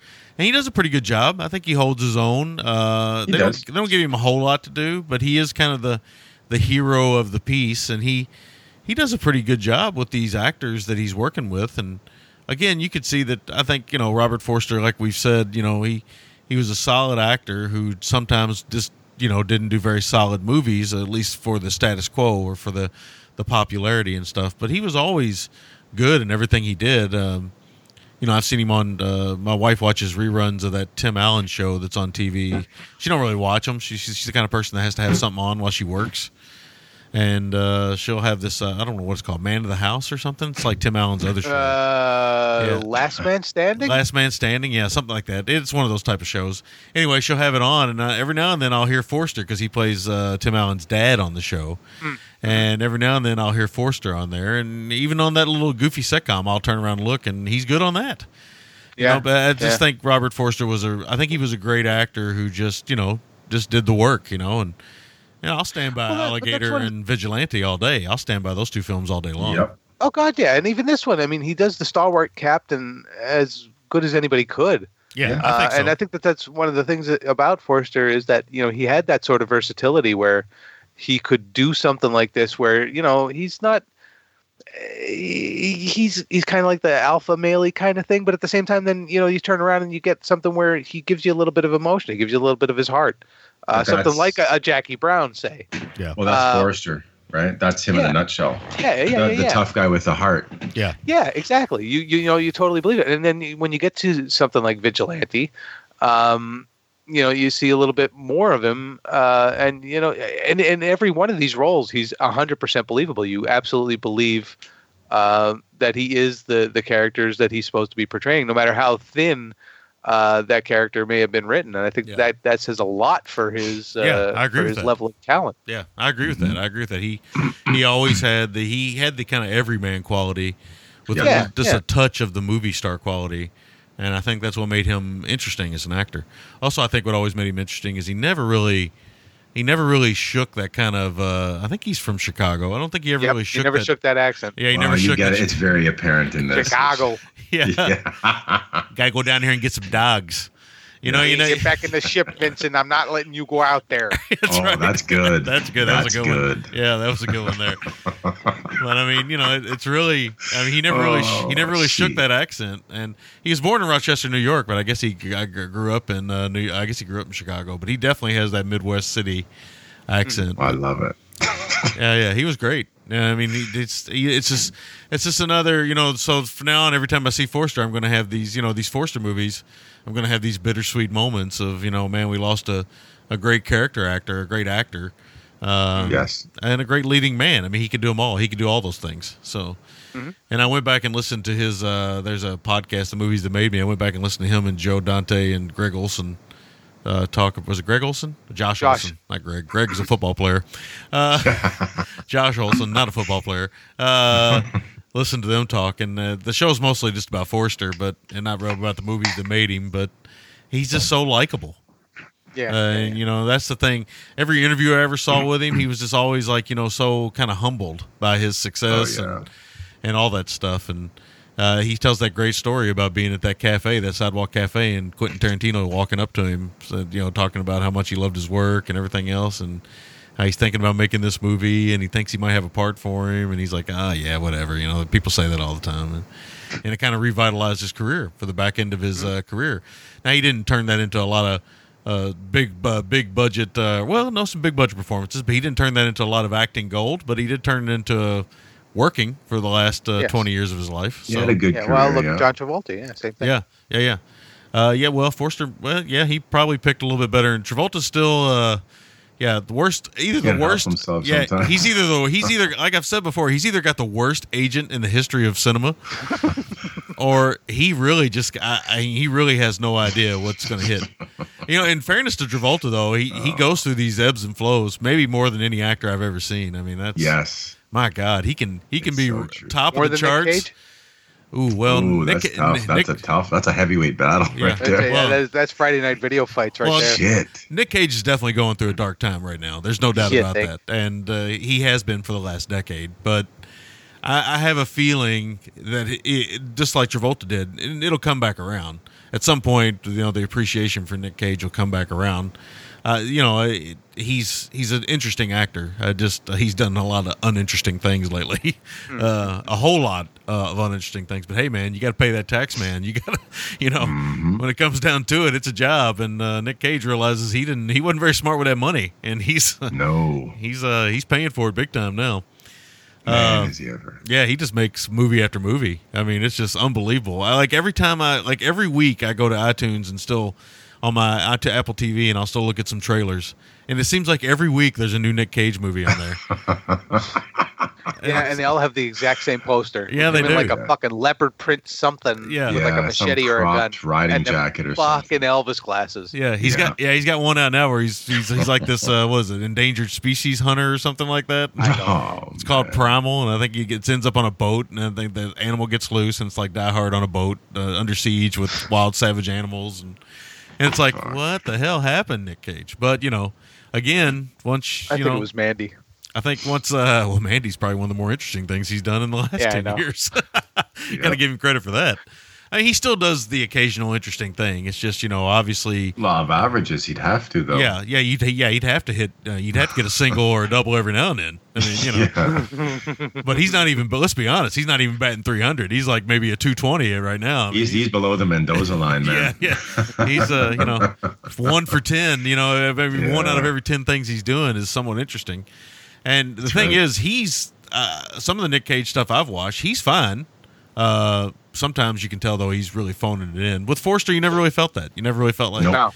No, he was never. phoning it in. And I Always respected the material, man. And I'm going to Well, say that's why I kind of compared him to somebody like Cushing. You never felt like he was phoning it in. You never felt like he wasn't giving it anything less than 100% of his ability and his attention, his focus. yeah. And I'll say for the record, I'm a bit of a Travolta apologist, but I'll say when he's not in a big budget thing, I think he really is honestly trying. I just think he picks bad material. I just think he's one of those guys. I just think he's. Well, that jet fuel don't pay for itself. That's right. You gotta, and those big tips he leaves, he fucking guy leaves $1,500 tips. Mm-hmm. So I mean, he's he is what he is. We haven't talked about this, but him embracing the baldness has been nice. He looks good. Oh, Bald. I love it. He does look good. He looks really good. He looks really good bald. He really does. He's got he's got the face for being bald. He's got this large face, and it just works for that Big shiny- smile. Yeah. And Yeah, so hopefully we don't see any more of those bad wigs. Because again, going back to Nick Cage, that's fucking. Oh, that was so Wait, bad. these guys are bald? well, Nick Cage is on his way. He's trying desperately to hang on to it, but he's definitely on his way. And he'll look good bald. I have a feeling. Just embrace it, man. Let it go. Yeah, grow old with a little bit of grace. Yeah, yeah, that's right. I mean, I can tell you right now, if I started thinning out, I'm lucky. I got a thick head of hair, but. If I started thinning out, just go with it, man. No shame in that. No shame. Listen, you could go with the skullet for maybe a couple of months, but then after the that, Hulk you gotta Hogan, just yeah. fucking kiss it goodbye. Yeah. I don't know. The skullet's a rough look, man. That's a rough look. It is. It was. Maybe- Believe me, I was there. Maybe You're only so Hulk committed. Hogan. Yeah, maybe only Hulk Hogan pulled that off ever. No, listen, no one ever has pulled off a skullet other than No. Hogan. So, Yeah. of all his feats in wrestling Yeah. and pop culture, That is what none is you greater remember. than his ability to make the skullet somewhat respectable. Yeah, the skullet. The skullet's a hard. That's an impossible look to pull off. Yeah. Well, the skullet. He came out the other side of the black hole. That's what he did with that Yeah, one. yeah. That's right. Well, I mean, it's such a look that the skullet white trash mustache. If you see that, that's immediately the first thing you think of is Hogan. Fuck, man. Because those two things only work on You him. do on babies and white trash dudes. Yes, Raiden had a skullet. I said to someone last week, I said, yeah, he had a Hulk Hogan as a kid. Yeah. He had the skullet, man, when he was like a year old. That's right. No, no mustache though, sadly. Yeah. No mustache. Fucking Hulk Hogan skullet. Jeez, we go from Shell's hairy asshole to Borgie's we're touching biscuit. all the bases Borgie's here. pumpernickel biscuit he's got going on there. Ooh. Shell whispering to Yvette Mimoya. Yeah. I think he has dirty socks in his trailer. Off the rails, man. I'm Off done. the rails. It's done. With the title like the black hole, you knew we were going to go here. Hey, Oh, yeah. how about that Shell forehead slap? Oh yeah, yeah, that's true. He's acting in a. Will's pulling a Butley over Yeah, there. the thing with this movie is Jeez. Shell's in a different movie than everybody else. That's what it feels like. It feels like that kind of Always movie. so. Yeah. Oh, yeah. Well, he is kind of. Yeah. I think about the other one that we're going to be talking about. He's kind of in a different movie. I feel like I don't have any. He's on his own fucking island. Yeah, I don't have any Yes. record to prove this, but he seems like me like he might have been a little difficult to work with. Like he. No, I will not do that. Oh yeah, I'll do it like this. that's not hard to imagine at all. Yeah, it's not. It's definitely not hard to imagine. Shell was pulling power moves on the set every day, man. Yeah. I think he had the same. It almost feels like he had the same costume on in Vampires and this in some ways. Just a little more beadwork. Yeah. Yeah. A little bit more rosary I bead. got to right? turn down. Yes. The black hole beads. But that's the thing. Shell feels like he's in, like, Shell's in Flash Gordon. Everybody else is in 2001. That's what it feels like. These two movies. That's what it feels like in some ways. It's a Okay, strange. right on, man.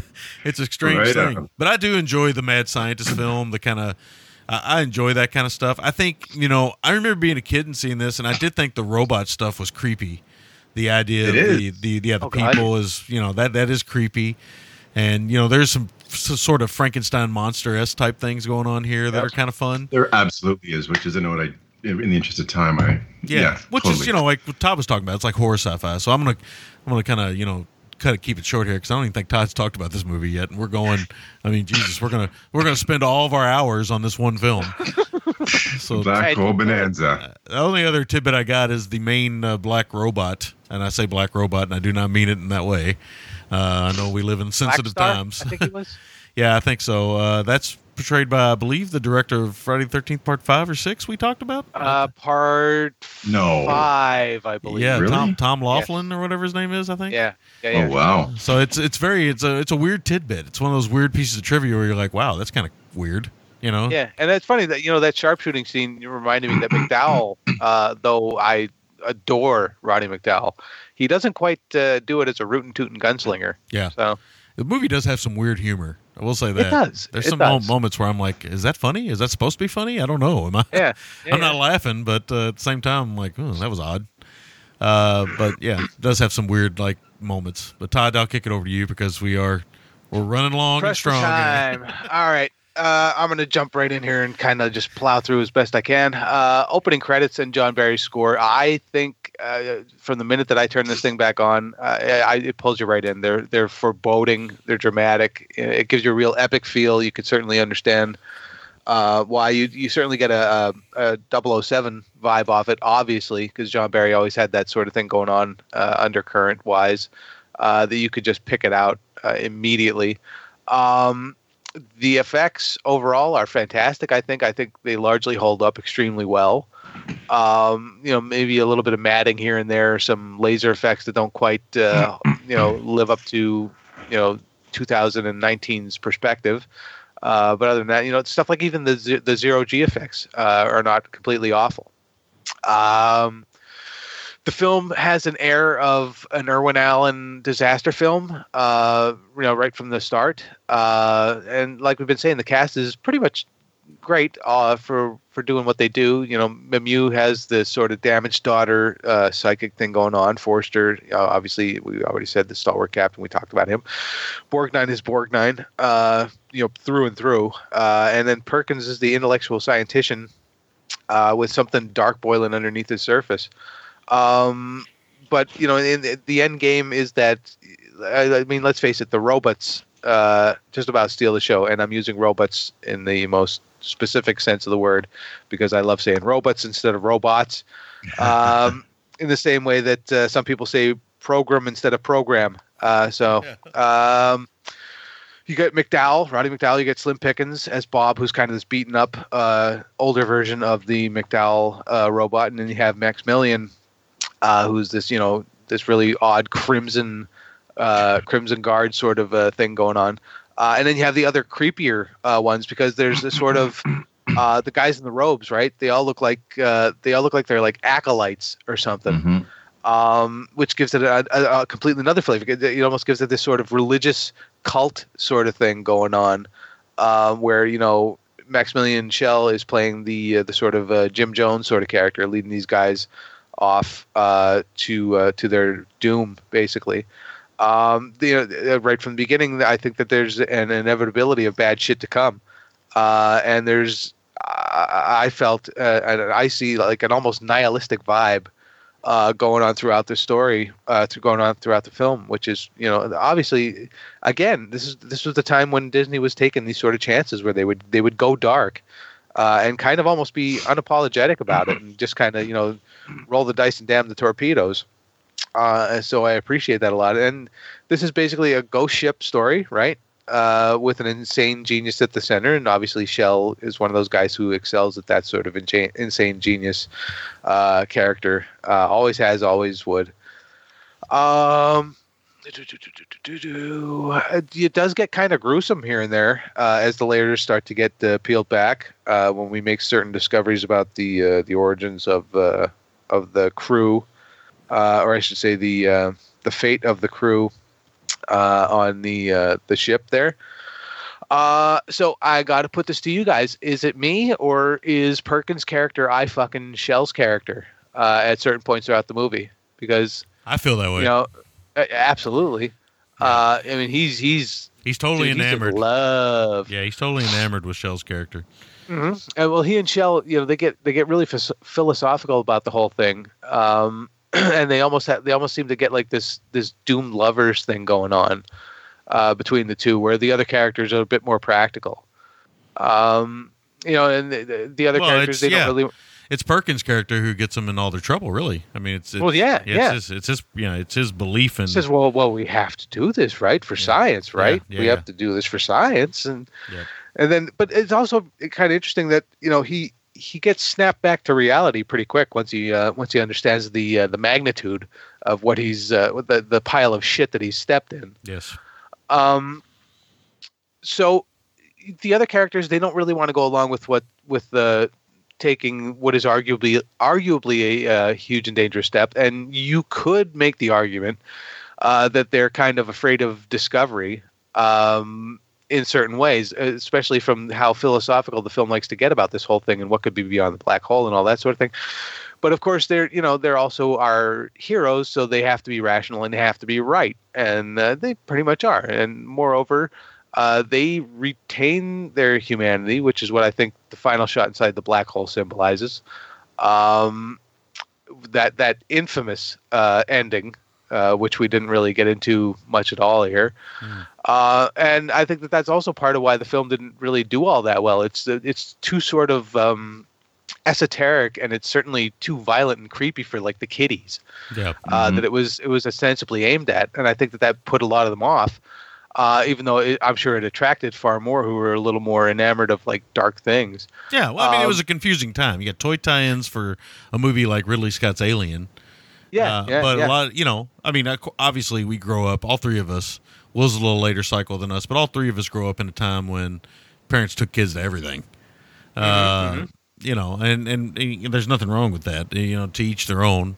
Will shows his kids stuff that my son's not ready for. He's a little bit more sensitive, but his kids are totally fine with it. And that's cool because every kid's different, just like every person's different. But when we were kids, I didn't really have a choice what I went and saw. If my mom and dad wanted to go see Alien, they were bringing me with them. And I was I was going to have to ride that shit out. Yeah, so I saw, a lot of stuff like that. Easy Money with Rodney Dangerfield. I saw that. I saw all kinds of Caddyshack. Well, I think we went and saw Caddyshack like 5 times when I was a kid. And I'm like, Caddyshack's clearly not made for me. Nah. But I mean, I have a fondness for Caddyshack now, but it's more of a nostalgia fondness than anything else. But, that's not something I wanted to see as a young man. Yeah. That was just a different time, parents just took kids with them. Right. But I mean, at the same time, I don't think that they completely knew 100% who they were aiming this thing at. No, I don't think so either. And that's kind of really one of the appeals of me. The appeals to me is that it's sort of this outlier of what you would expect them to come out with, especially from Disney. So, and I love that the ending subverts our expectations, which I think is another reason that this didn't do really well, because after all the effort, certain things happen that you're not expecting to happen, and it gets a little hippie trippy, right? Mm-hmm. And then it gives us a little bit of a sliver of hope that at the very, very, very, very, very, very end, that in my mind feels kind of forced and kind of like stumbles a little bit there as it crosses the ultimate line, as they say in wrestling. It's not a clean finish. It really isn't, and I think that it tries so hard to maintain what it's been going after philosophically, that it just kind of says, but at the same time, though, even though we really want this to happen, then we kind of have to give them this because we kind of have to keep it a little bit upbeat. Yeah. So they just kind of throw on this ending that doesn't 100% work. But overall, I still like this thing. I still like this thing a lot. Actually, a lot more than I really expected to, especially coming back to it so many years later. And a lot of it still works for me, and I think that's because of my sort of penchant for cerebral masturbation, not to out Borgnine. And I still like this thing. It's still I like it. I can't put it any other way. It works for me on so many levels. Even though it's a mess, even though it's sloppy, it's certainly professional. It certainly looks fantastic, and I think it gives you enough to play with. That I'm a happy camper at the end of it. Even though it doesn't tie it up together. It doesn't finish clean. It doesn't. Yeah. I think that's okay, though. I think that is okay. I think. Well, yeah. I think films that don't finish clean. I like that it takes risk. We've always talked about this. I would rather see something that's a failure that took a risk than see something which is a lot of fun but played it absolutely safe. Yeah, even if you think you know the ending to this movie, you don't know the ending to this movie. You really don't know. If you've never seen it, and that's what I think one of the things that makes this movie, somewhat special in its genre. So, yeah. All right, and that's all I got, guys. All right, Will, make or breaks, scores. Make or break. It's hard to pick just a specific scene for this. I guess. I don't know. I guess I'm going to go when they first board. I'm going to go with the reveal aboard Shell's ship. Yeah. There's a pretty big, it's a good moment, dark reveal, right? It's a really strong moment, and added to my appreciation for the film. MVT, I was kind of torn between the design, production design, costume, like the design of the film, but I'm going to go with Shell because I think if Shell had have been a more straight-faced, lower energy actor, I think some of the design would have been kind of lost in the shuffle, and you would have been. I mean, that strictly would have been the primary thing for the film. So I'm going to go with Shell because he's a great villain in the film, like you said. I think Sammy said it, a little bit Bondy in a way, but he's good. He's chewing up the scenery, has a lot of energy. I'm going to give this one a 6.5 out of 10. I think that score could go up with repeat viewings. It's fascinating to me. I still want to see either a documentary or making of or a featurette or something with some of the behind the scenes stuff because it's fascinating to me that this film got made by Disney. Mm-hmm. Yep. Okay, my MVT is also Mr. Shell. I think he just brings the energy to the movie that it needs. Forster's a lot of fun in the movie. Everybody's good in the movie. We should say that. I mean, I think we have. I mean, everybody's acting as good as they can in a kind of stoic, kind of I don't know, Puritan in a way, kind of screenplay. But I think that he kind of stands out, obviously, because he seems to be the one that's challenging everything, including the screenplay at moments. My make or break, it's a small moment, but I like the moment where, well, there's two moments I really like, so I'm kind of torn. But I'm going to go with the moment where Forster kind of stops and watches the funeral procession. Because at that point, he kind of knows something's up. I really like that scene, too, though, where Borgnine kind of interviews the limping robot. Mm-hmm. I like that moment, too. I like how Borgnine's... I like how the one stealth character on this mission is Ernest Borgnine. The least most stealthy... the least most stealthy-looking actor they could find, and they make him the stealthy guy. So I found that kind of interesting, but... yeah, I like that. I mean, I like the robot design and all that stuff, but I really like that scene with Forster where he stops that little cart and goes and checks it out and stuff. Also, the security on this ship is terrible. I mean, these guys are walking all over the place. Yeah. Come on. See, Maximilian Shaw, it's one of those things where you feel like, he wants them to do that, right? So, my score for the film, I give this a straight 7 out of 10. I like it a lot. I think it's a lot of fun. The production design, like Will said, it's really nice. I mean, it looks really good. this film is held up in the looks department. It's held up quite well. I think it obviously it looks like a movie from its time, but the production design looks nice, and the robots, although they are stiff and kind of silly, it's always great to hear Slim Pickens talk. Obviously, even if it's a robot voice, it's still one of the most unique accents in cinema history. We got to say, when you hear him talk, you think to yourself immediately, I think that's Slim Pickens. And sure enough, it is. And Roddy McDowall's fine as the other robot, as Vincent, but I really like the Slim Pickens performance. And I like that robot. I love the beat-up robot. I love the idea that all these other robots are picking on Vincent all the time. They see him as a less than, which I guess makes sense in the sense that they, were once human. So they kind of pick on him and stuff. So it's interesting. And, that docking sequence, although it is long, it builds to the Vincent moment in that docking sequence is pretty exhilarating. I think it works. So, yeah, I had fun with it. 7 out of 10. Nice. Okay, so my make or break is going to be Maximilian Schell's Fate. It stands out. It stands out as both visually and, sort of intellectually and sort of, however mindfucky you want to get with it. I love it. And it's the one thing that I think most people who have seen this kind of take away from it the most for a lot of it. MVT for me, I'm going to go with the effects. I think that they are still top notch. Like I said, aside from a couple of matting shots here and there and a couple of minor animation things, I think that the effects in this thing are superlative. And I think that you can tell that Disney threw a hell of a lot of money into getting those things right. So it shows up on screen. It's all there on screen. 100% of the budget is. And score for me, I'm going a little bit higher than both of you. I'm going 7.25 out of 10. Nice. I like this thing. I like this thing a lot. It still hasn't let me down, even though it's, kind of sloppy. But hey, what are you going to do? And for those of you, like we've been saying, it's on Disney Plus. I don't know if we mentioned that or not, but I don't know if we did, but it is on there. For those of you who got that recent little streaming thing, there's other things besides Star Wars, and this is one of them. What? So, what? There's what? You're telling me Bite your tongue, sir. There's something else other than Star Wars and Marvel? I lied, but oh my god, I was bastard. kidding. There's not. You bastard. Well, I'm just saying that this is an option for those of you who. Who would like to venture outside of that? No. I don't know who you are. You're foreign to me, but yeah. So there you go. Nice. All right, we're going to take a short break. Come back, and we're going to talk Vigilante. It's been a long time coming.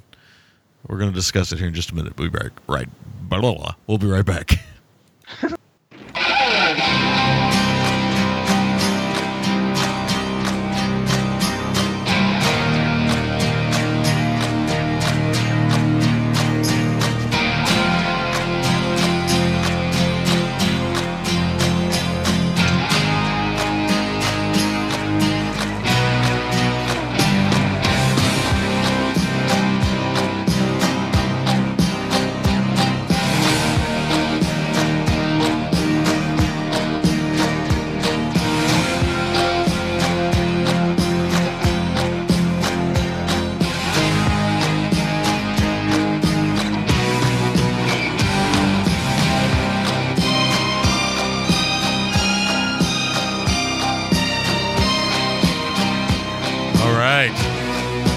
Jay Chataway doing John Carpenter.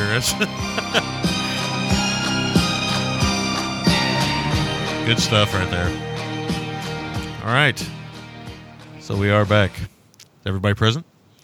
Yeah, Matt. I just want to make sure I'm not the only one talking to myself there. It got kind of quiet there for a minute.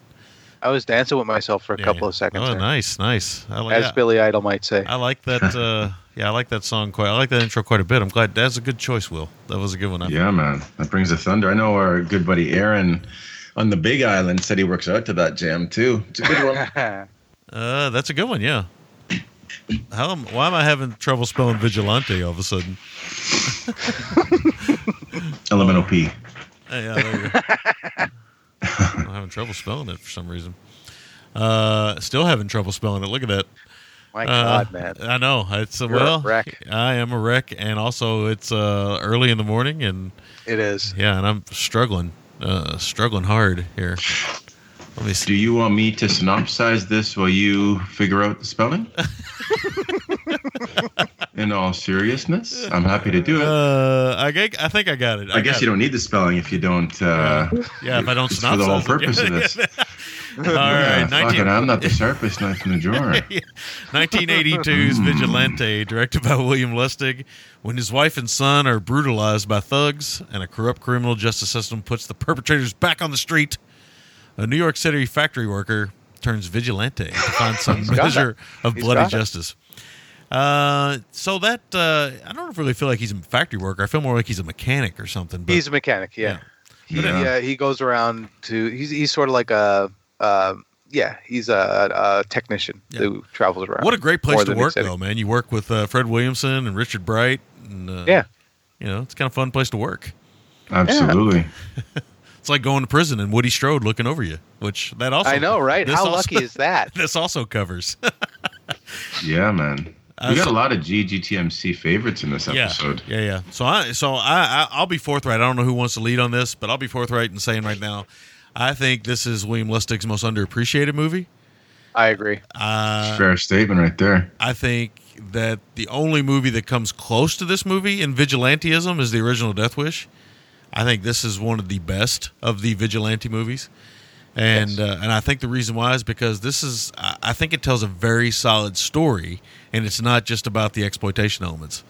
It is not just about the exploitation. It is very elements, and that's one of the exploitive. things. It is very exploitive. Let's make sure. Oh, it is. It is. It's definitely a Bill Lustig movie, but Yes. at the same time, I think this movie has got a bad rep because of some of the violence in it, and I think everybody in the movie is very, very good. Oh, yeah. This is actually one of Fred the Hammer's, I think, best acting performances. Easily. Yep. Not He's even fucking great. in He's it. really good in this. Richard Bright is one of the ex-cop that's a mechanic now. He's really good. Great, yeah. Forster is really, really good as this character who sees the innocence in life and then has it ripped out of his hands. I just revisiting this, it reminded me why I like it so much and why I wish that Bill Lustig would have made more films. Oh, because man, I know. he was a much more talented director than I think he gets credit for. So, Yeah, absolutely. Yeah. But does anybody in particular want to lead? I'll kick through this thing here. Go for it, there, bye. All right. So yeah, like we were saying with Fred Williamson, I mean, even when he's making a serious point, Fred Williamson is still Fred Williamson. He's still got the swagger. He's still got the cigar. He's still got that sculpted ass beard. Does he have a cigar in this? I guess he does have a cigar in this. Yeah, he he does. does. Okay. Oh, yeah. Yeah. That's his thing, man. Yeah, well, I know, but I mean, he's so, and I'm not to be, sound like I'm just blasting how much I love this, but Williamson's so good in this that I kind of ignored the cigar. Which is his signature. Which is his signature. Like, that's the thing, like, I always recognize in most Fred Williamson jams, because really, and he's even said so, the thing with Williamson is he gets the cigar, he gets the girl, he gets to kick ass. He does those three things, and it's a Fred Williamson movie. Now, he does those three things in this, but this is not, fortunately for him, I think, in a lot of ways, this is not just a Fred Williamson movie. No, it's pretty evenly split, actually. Yeah. Yeah, it definitely is. So you get the opening with him addressing the group, and I think it's kind of an inflammatory opening, partly addressing the group that Williamson is addressing, partly addressing the audience directly, and it's certainly a sentiment that I think people can understand, especially those who feel like they are drowning in a society that only wants to do them harm. And this is one of those movies where I think it gets a little more it gets a bit controversial because of its more exploitive elements. But whether or not you agree with the tactics going on in this thing, I think that most people, and especially people back then when New York City looked like post World War II Berlin, have had the urge to take justice into their own hands. Sure. This is a thing that appeals to us, and it's not simply a thing where we could just say, well, that's just New York. Well, everybody's felt this way at some point or another. This has an appeal. It is it is a natural human emotion. It's a very primal to one very vengeance. primal thing. Yeah, and especially if you've been fucked over. Yeah. Yeah. Oh yeah. But of course, that also means that the villains in this thing have to be one-dimensional animals, and the justice system has to be corrupt and ineffective in order for this movie to really work and work as well as it does. And I think Lustig does his best to put us in the corner of a man, the Forrester character, who is pushed to breaking. But he's not the only vigilante in the film. It's kind of like the way that I was looking at it when I watched this thing again is that it's like Forster's drawn into the Paul Kersey society, Yes. in certain ways, and it's interesting because the things going on around Forster don't concern him up until they do. Right? He's literally the willfully ignorant. He's one of these guys. It's not my problem. It doesn't affect me. Well, he almost. And this is how Lustig attacks it. Yeah, he almost looks upon it with a bit of disdain too. Like he almost looks upon it. With, like you guys, until he needs. Yeah, you guys are fucked up. But then when he gets a real taste for it, he's like, it gets personal, right? And I think that's where I think this film and I think Death Wish handle that. They both handle that really well. Death Wish kind of gets railed sometimes for its violence and stuff, but I still remember the most pivotal scene in Death Wish, and we talked about it, and still to this day is the fact that the first time Paul Kersey kills somebody, he throws up, because he's repulsed by what he's become, and I think there's moments in this where Forster is repulsed by the idea of becoming that, but soon accepts that he must be. I mean, there's a great moment where with a character falling off of a thing of height. That's all I'll say. I won't go any further than that. So but I mean, so this is the approach that Lustig has taken, right? And he has the vigilantes already in action before Forster comes to them, so he has to turn to them at his lowest point. And the rest of the story then is kind of how he deals with that. And he starts at the point of most people with Fred the Hammer tempting him. But Forster's one of these guys who, he believes the system works. He believes justice will be done because that's what he was taught to believe. Mm-hmm. And it's one of these subjects where it gets a little dicey because people obviously don't want to actually see vigilantism. If you saw it on TV, you'd be kind of repulsed and horrified. But at the same time, it's one of those desires that we have to take out these scumbags that are wrecking everything around us, that are making the society fall to shit. Yep. And I think Forster's great as Eddie. He's always been able to do the earthy everyman. He just did it in the Black Hole, like we've been saying. And I think that this role here fits him to a T. Let's see. I think both gangs are ethnically diverse. So you grant them that. He's got that covered. Yeah, right. Yeah. And this is certainly this is inspired by Death Wish, but it feels more like Death Wish 3 a little bit. I think 2 years before that one came out. But it sort of walks a middle ground between the first Death Wish and the third one in its approach. The assault, the big assault that we have in the film is plenty rough, and it's especially chilling in the way that it portrays putting the kid in danger. It's more about the kid being in danger than Death Wish was more about. Well, Death Wish had some kids in danger too. Sure, it did. Just teenage, but this is the child's much. But this younger is like toddler. Toddler kid. This is some rough stuff. I mean, it's it is. Yeah, if you have but children, that's the thing. It's supposed to, you got to wonder how much of this is Lustig exploiting these emotions. How much of this is Lustig actually being like, this isn't a bad idea. Yeah. And I think that's one of the things that it brings up, and I think that's one of the things that makes it interesting to talk about. So Jay Chataway score, obviously great. You get Carol Lindley in this thing doing double duty as both a statistical expository unit. And she also is there to show us how overworked and underfunded the district attorney's office is. Yes. Which obviously brings us to Joe Spinell, who, of course, is, as greasy as fuck and just an absolute total worm, as he was wont to do so many, many, many times back then. Yeah, he is. He portrays that character just about better than anybody. Yeah. And he does it here. I did not want to be in that bathroom with him and the other guy who looks like Clarence Williams III. Don Blakely. Don Blakely, who I wonder if Tarantino cast him as Bruce Willis's trainer in Pulp Fiction because of this movie. If you guys remember, you might not remember, but he was Bruce Willis's trainer. in Was he? Pulp Fiction. Yeah, I didn't And that remember completely went on under my radar. Yep. Completely under my radar. yeah. You almost feel like it has to be. With Tarantino's knowledge of movies, right? It almost. But of course, Blakely did a lot of stuff. But God, he's such a piece of shit in this movie. Oh my God, huge. Oh, yeah. And he's got that fucking that bedazzled headband thing going on. Yeah, they do a really Tragic. good job of making you hate him in this movie. Well, sure. Yeah. And I mean, they do, and he does a great job as well. Yeah. I mean, they're irredeemable, and they have to be, like I said. But you get, the Hammer gets to be the Hammer, right? He gets to whip out some of his kung fu-ery. That's right. And Woody Strode shows up, proving that he's still a badass, right? With a slight variation on his usual mustache. Yeah, right. It was nice. It was a little bit thinner. Yeah.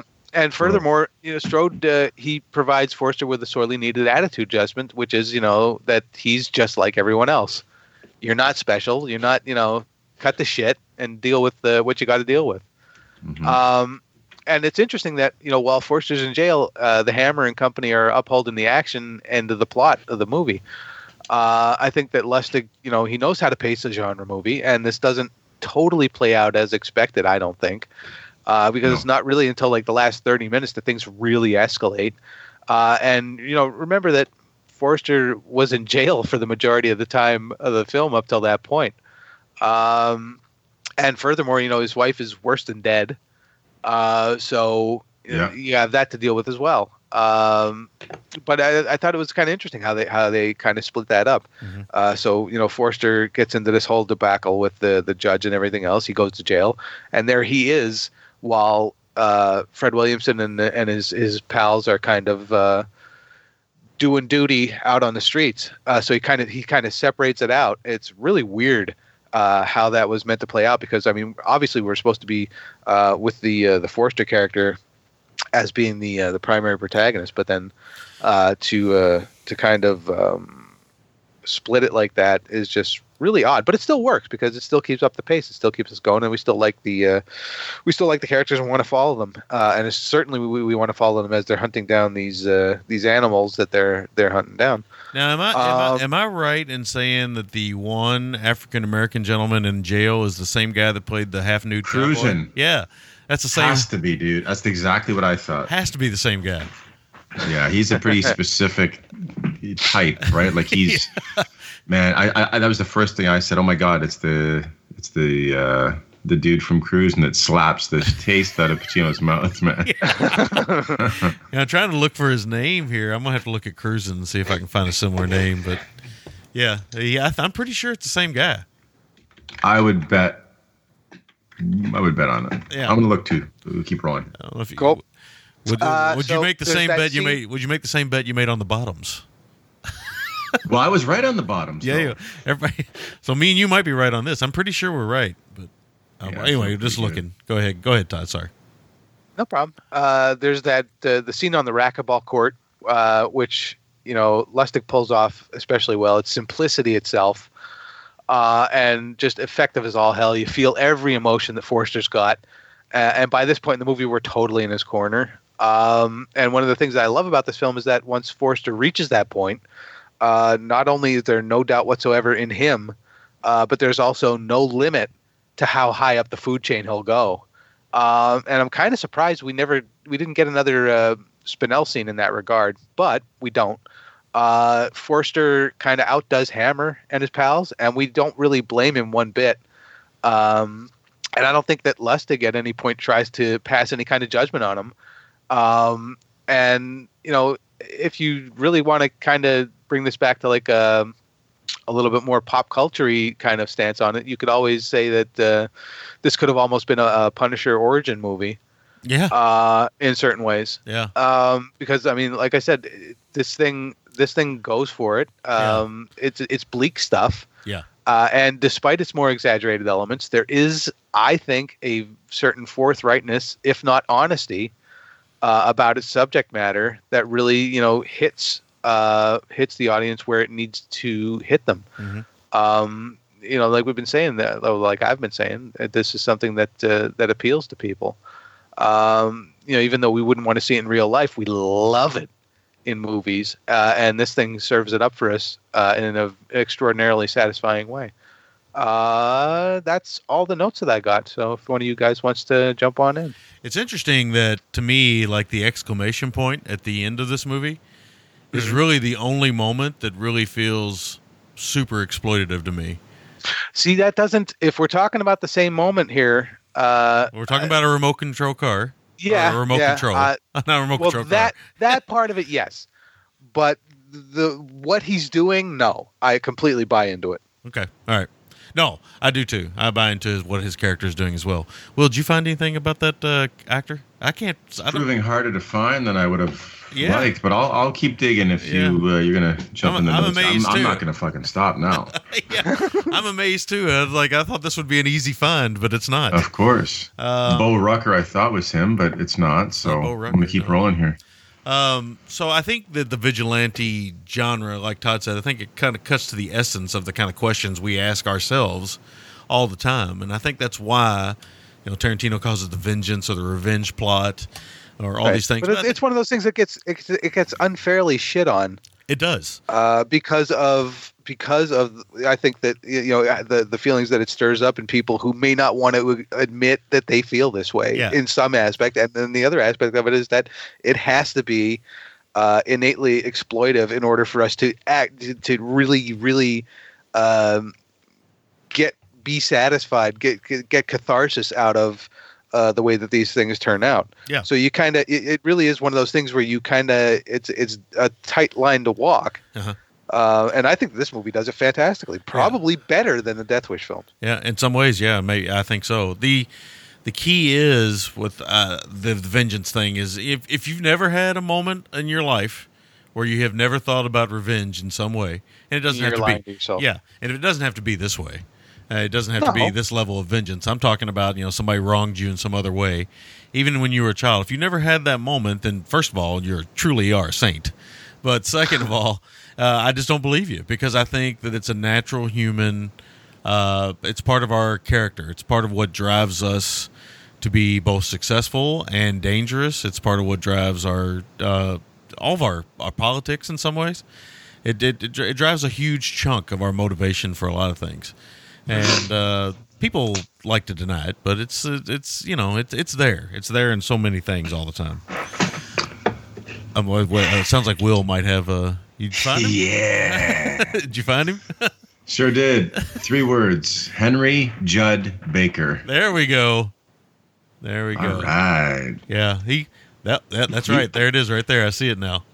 Fuck, man, he was in Blue Jean Cop. Yeah. Which isn't that what's it, Maurizio Merli film? It might be. He's wearing like a rhinestone headband in that one.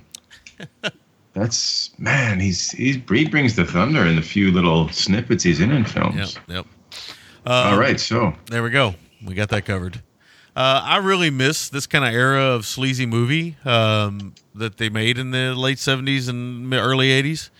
This is kind of the tail end of a lot of that kind of stuff. But, I mean, I miss these kind of movies. I think part of the reason why I like the movies that come out now that kind of people kind of shit on and stuff with the, the politics and everything is, there is a point of view here. It's not necessarily Lustig saying that he believes in vengeance, but it is the point of view from the characters. That's what I like. I like that kind of stuff. And, there's not, honestly, as much as the Williamson and Richard Bright characters, as much as their heart is kind of in the right place sometimes, their head is not. I mean, it's. Right, but Lustig doesn't moralize about their choices. He allows them to be. He allows it to play out and just be like, this is what these guys believe. This is the way they're doing it. Yeah. You either take that or you don't. Yeah, and you don't feel and like... I like that. Yeah. I like that. You don't feel like Lustig is beating you over the head with it. Like, this is what these characters think. This is not what Bill Lustig thinks. And maybe Bill Lustig does, but you never feel that. Maybe. I don't know. Yeah, I don't know either. I mean, I don't know Bill that well. I know him quite well from all the interviews, but don't know him very well. This gang, the jackets, man, they really need to hire somebody else to make those jackets. Those jackets, they need a better I'm so glad we are in line as usual. Those jackets are fucking so weak. They are. This gang is angry because they can't find the right jacket. Because they got beat for a bad jacket design, man. They didn't get invited to the Warriors meeting because their jackets were so shitty. They're so low down, they ain't even on the map. I mean, these gang jackets they're below. I would say they're below Italian production of an American gangster movie. I would say you're right. I would say they're probably in line with a grade 11 student doodling on their binder, maybe. Yeah. Like, this will be my metal band, and this will be our insignia. And people are looking at it like, that's terrible, dude. It's like a decapitated vampire bat head or something. Yeah, like it's pretty rough. But even in saying that kind of silliness, it looks worse than it even sounds. I mean, it does. It sounds cool. I've seen some cool decapitated bat heads, but I've never seen one that looks this kind of chintzy. I mean, it looks pretty rough. Might take it down to grade 6. This is even high school level shit, man. Yeah, this is some low level. I'm so glad you mentioned that, because I can't. Every time their back would be to the camera, I think, fuck, that looks bad. It does. It looks rough. But I do like that the gang does have a character, because it is a nice mixture of folks. I mean, there is some awful stuff in here. The violence isn't like totally in your face. It's not compared to Lustig, not compared to Maniac, or maybe something else Lustig has done. Maybe not even Maniac Cop in some ways, but I think that it's certainly prevalent enough that the movie is kind of. I can see why people may have turned away from it some. It's a bit icky. It's certainly it's not. I like this movie a lot. I really enjoy the storyline. I enjoy the way it works. I love the score. I love a lot about it. But I will be the first to admit that it's a cynical movie, and by being so cynical, I can see why it made its budget back. I think 5 times over. I think it cost $1 million to make, and I think it made $5 million. Wow. So, I mean, it was a hit for that kind of genre, that kind of budget. But as times went on, I know I've read some reviews of it, and while some people have said things as crass as it's a junk movie made by junk filmmakers and stuff like that. And I'm like, this movie's not even nearly that bad. I mean, it's not even close to being that bad. Junk is not the word I would use. Is it? Is it a social change, that kind of movie? Is it a death wish in the way that it's approaching a subject that, may have kicked off a lot of conversation? Maybe not, but it's certainly a type of film that still warrants the conversation to be had. Yeah. And I think it is. I think it's deep enough to I think warrant so too. Some using on what it's bringing up. Yeah. We should say that when Forster is in the prison, we find out that Robert Forster is a bit of a sunbather. Dim tan lines there, bay. Woo. Yeah, man. Man. Woo. Tidy whitey. That's a tidy whitey one if I've ever seen one. Hey, who wore it better, Vigo or Robert Forster? I'm going to go with Forster because I love Forster more, but Vigo is a pretty solid one. The only difference between Forster and Vigo is Forster will show you the coin purse. Vigo will show you the coin purse. Forster, even if he did show it to you, you probably wouldn't see it because it'd probably be tangled in that Maximilian Schell hair. I remember thinking, if he turns around, we ain't going to see much. Just a mushroom tip and a lot of hair. Now, Henry Judd Baker, he must have been packing some real heat, man. Yeah. Well, it looked like he. I mean, if you remember Cruising, that jockstrap he was wearing was, looked like a baby diaper. That some bitch was, that thing was screaming. Yeah, so there's a good car chase in New York here, I think. I love the claustrophobia of a car chase on a street with cars parked on both sides. Oh yeah. Because my thought always is, man, a kid could run out, somebody could walk out at any time, a dog, anything can happen. That's the urban fear. I live in the country sort of, so my bigger fear is more like deer and things like that running out. But you don't see cars parked on the side of the roads. But that chase scene is actually pretty good, all things considered. And there's a lot of good dialogue moments. I like the scene where Forster's kind of finding out what these guys do, and he's kind of judging them, but not judging them too much. But you can tell that he's like, yeah, I'm above that, guys. My life is good. I go to the park, we fly model planes. Well, and part of it, like I said, is that he just wants to be like, I want no parts of this. If I ignore it, it doesn't affect me. That's right, and that's in a way, in a way, and this is a broad statement, and a lot of people aren't going to like to hear this statement, in a way, that is the American way. If we ignore it long enough, it doesn't exist. Yeah, it'll go away. It doesn't exist anymore. Out of sight, out of mind. But it does exist, right? It never goes away. It's just we choose to ignore it. Yeah. And that, in a lot of ways, that is the American condition. In a lot of size, I shouldn't just say American at this point. It's a lot of society's problems in the worldwide. If you ignore the poverty, then it doesn't bother you. If you ignore the homeless, my son, he's so sensitive. Well, part of that I think is also, it's not just because it's part self-preservation, which I think is the majority of it, actually. Yeah, it's the majority of it. And then the other part of it is that, you don't really have an answer. Yeah. So it's too complicated a problem to solve. What are you going to fucking do? Yeah. It's too complicated a problem to solve. It's a problem we've created over decades and years and centuries of issues. And it's too big. Now what are you going to do as one person? What are you going to fucking do about it? It's going to be realistically. Let's be realistic. It's the gun problem now. We've had years of, a fluctuation of weapons into the market. That's a steep slope there. That is, but we've had we've had this fluctuation of all this into our culture, and now we're looking upon it like we'll make this one law and it'll all go away. It's not going to go away. No, it's going to be around it's not forever. Going to go away. Because there's too much. There's not. I'm not going to get into it. Yeah. Well, yeah. You might. We got to be careful. It is a slippery slope. That's a whole other animal. Animal. It's a slippery slope. But I think about my son. Here we are. My son the other day, he wanted to give a homeless guy a sandwich. He gave my homeless guy a sandwich. And then the other day we were driving through somewhere, and there was a bunch of homeless. It's cold outside. It's cold down here, and there was a bunch of homeless people under a bridge. And he's like, "I want to give them all sandwiches." And I'm like, "Look, bud, that your heart's in the right place. I understand. You got the right sensibility, and I hope you never lose that. But the reality is, you can't fix everything. You can't. And it's just it's a moment of growing up, right? And I thought about that when I watched this movie. That Forster, he thinks to himself, he can ignore this bad side of life, and because it doesn't affect him, he's got a perfect little life. Like I said, with that very big model airplane and this little boy, and they're hanging out at the park, and it's wonderful. It's a beautiful scene. It's beautiful to see New York City in the distance and all that stuff. And it's one of those moments where you realize that what Lustig is saying is you can lose it all in the blink of an eye, right? I mean, most people, if not all people, are not going to lose it. Hopefully, thankfully, God, I hope nobody does, to a home invasion.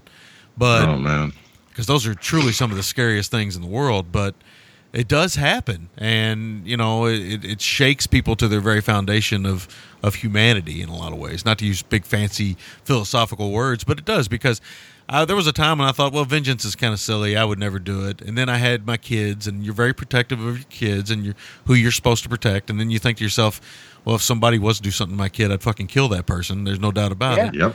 And then you have moments too, though, where you get a little older again, and you say to yourself, God, that would be terrible. I don't know what I would do in that situation. I'd like to think that I wouldn't result to that animal madness, but I don't know for sure. And God willing, I hope nobody ever has to make that decision.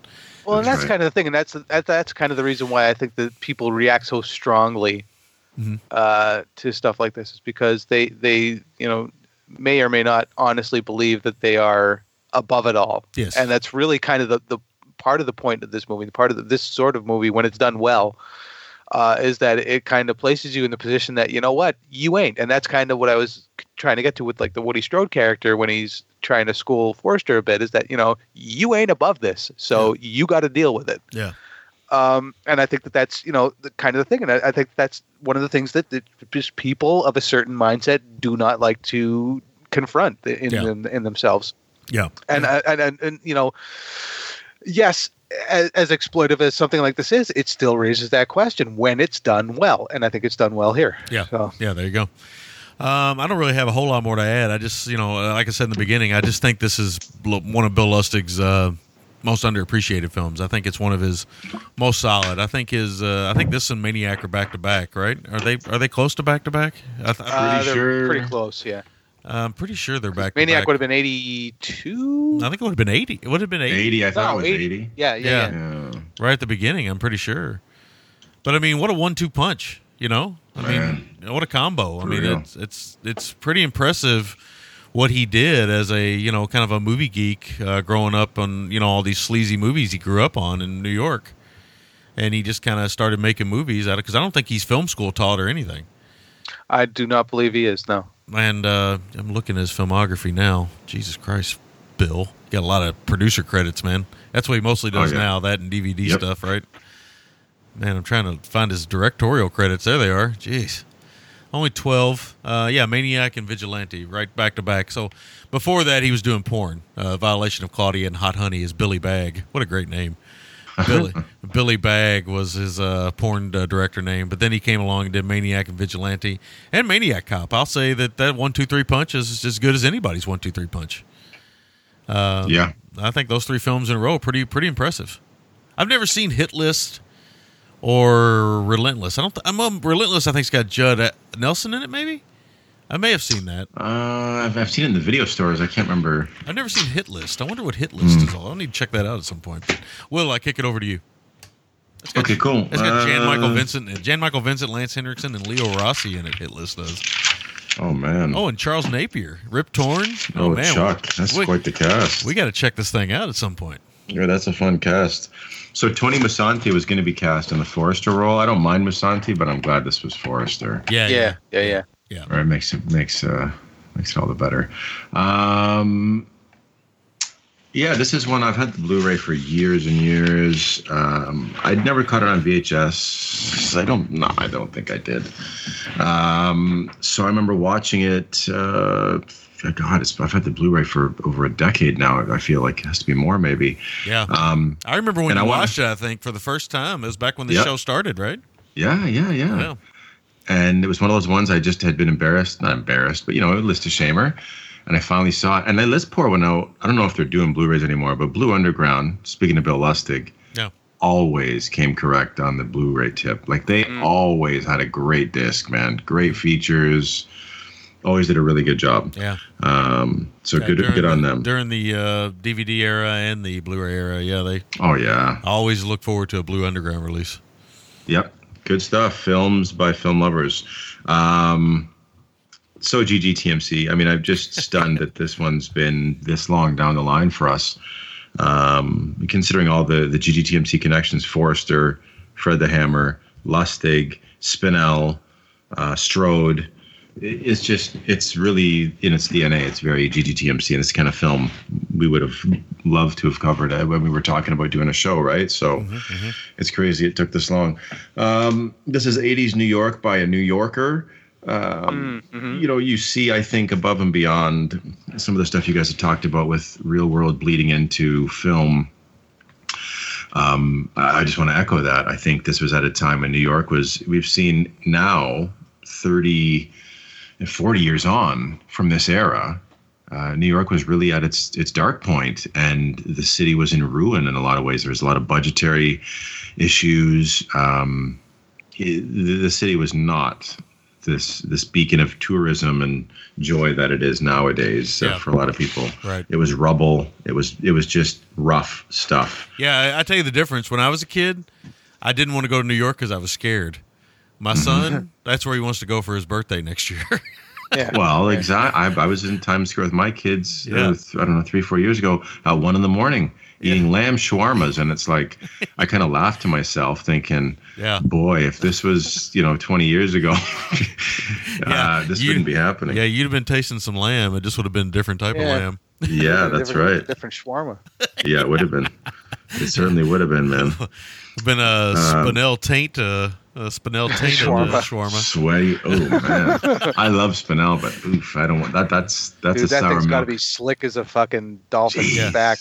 I love him. I love him too, but I have no doubt that his ass complexion was the same as his face complexion. Oh my god, yeah, like the cystic acne kind of thing going on. Oh man, why you gotta do Joe like that? Hey, but you're only speaking the truth.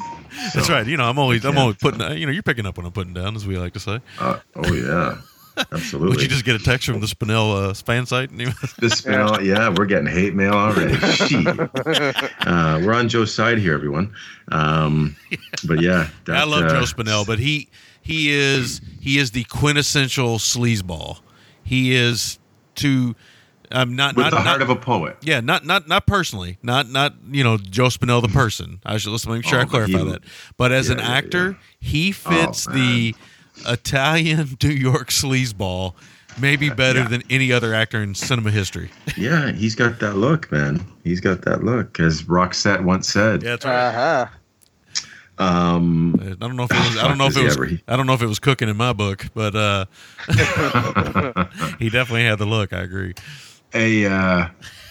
Spinell apparently was really on the rails during the filming. They said he wouldn't show up. He was into the booze and drugs. They'd have to go wrangle him, and oh man, tough times for Spinell at this point, unfortunately. So.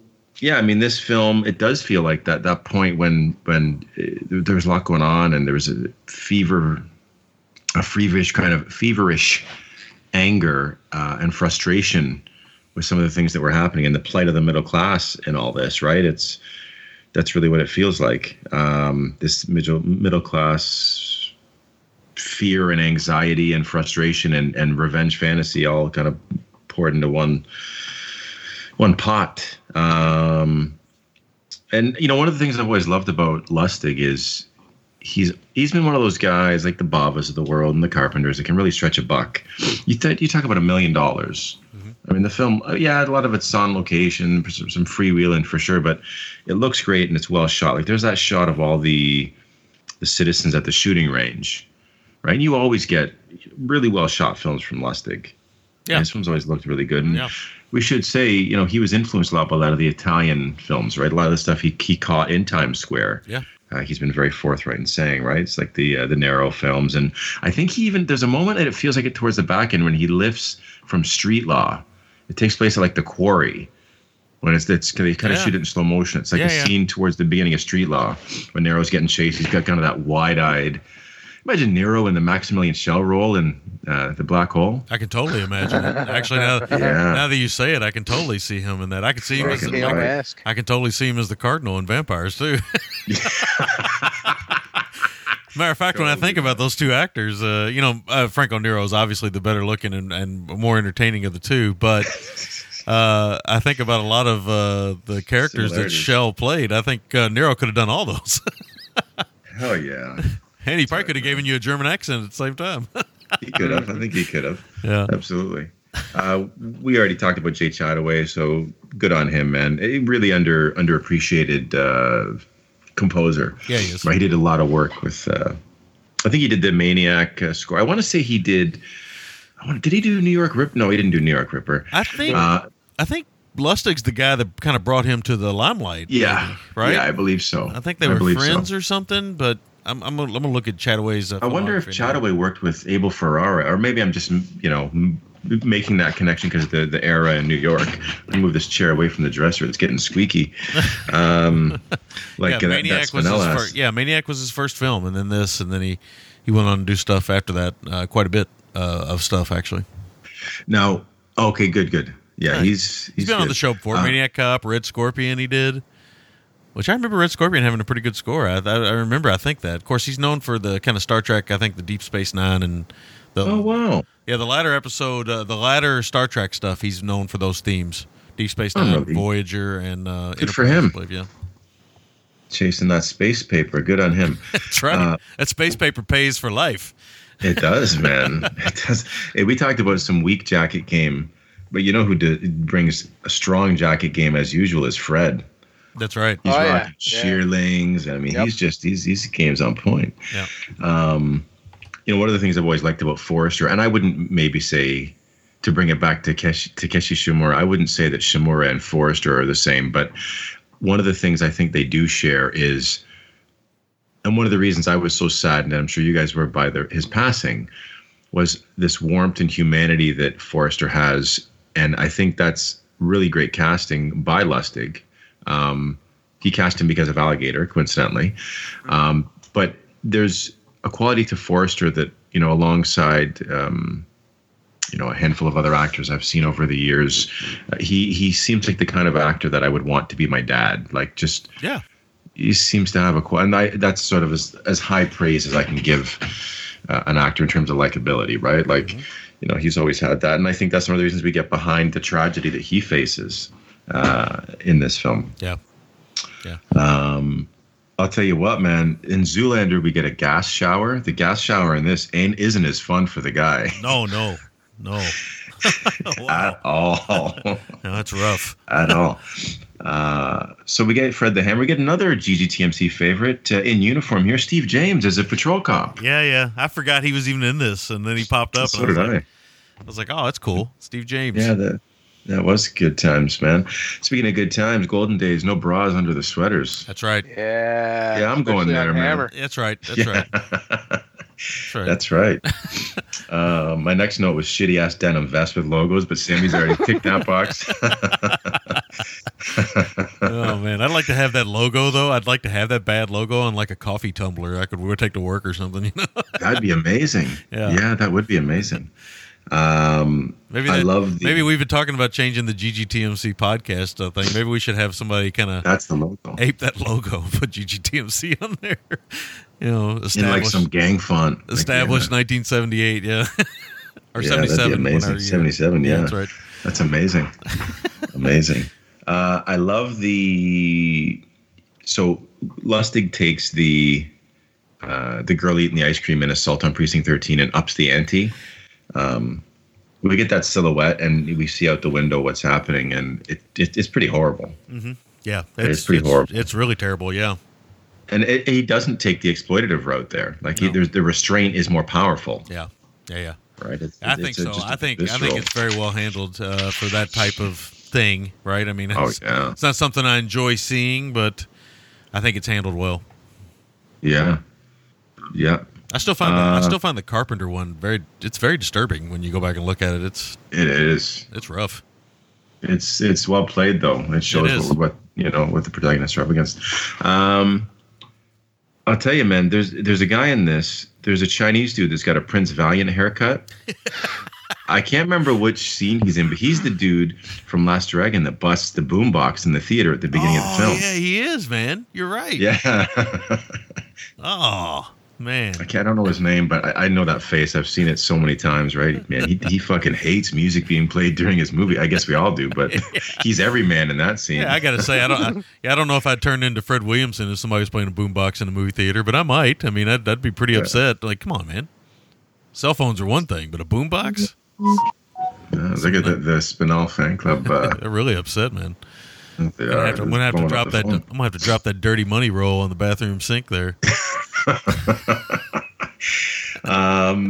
There's a scene when where is this? There's a scene in the washroom where someone I don't know. I'm bumbling around here, but there's a scene when someone is brawling in a bathroom, I think, or maybe it's when Hammer's got the one guy.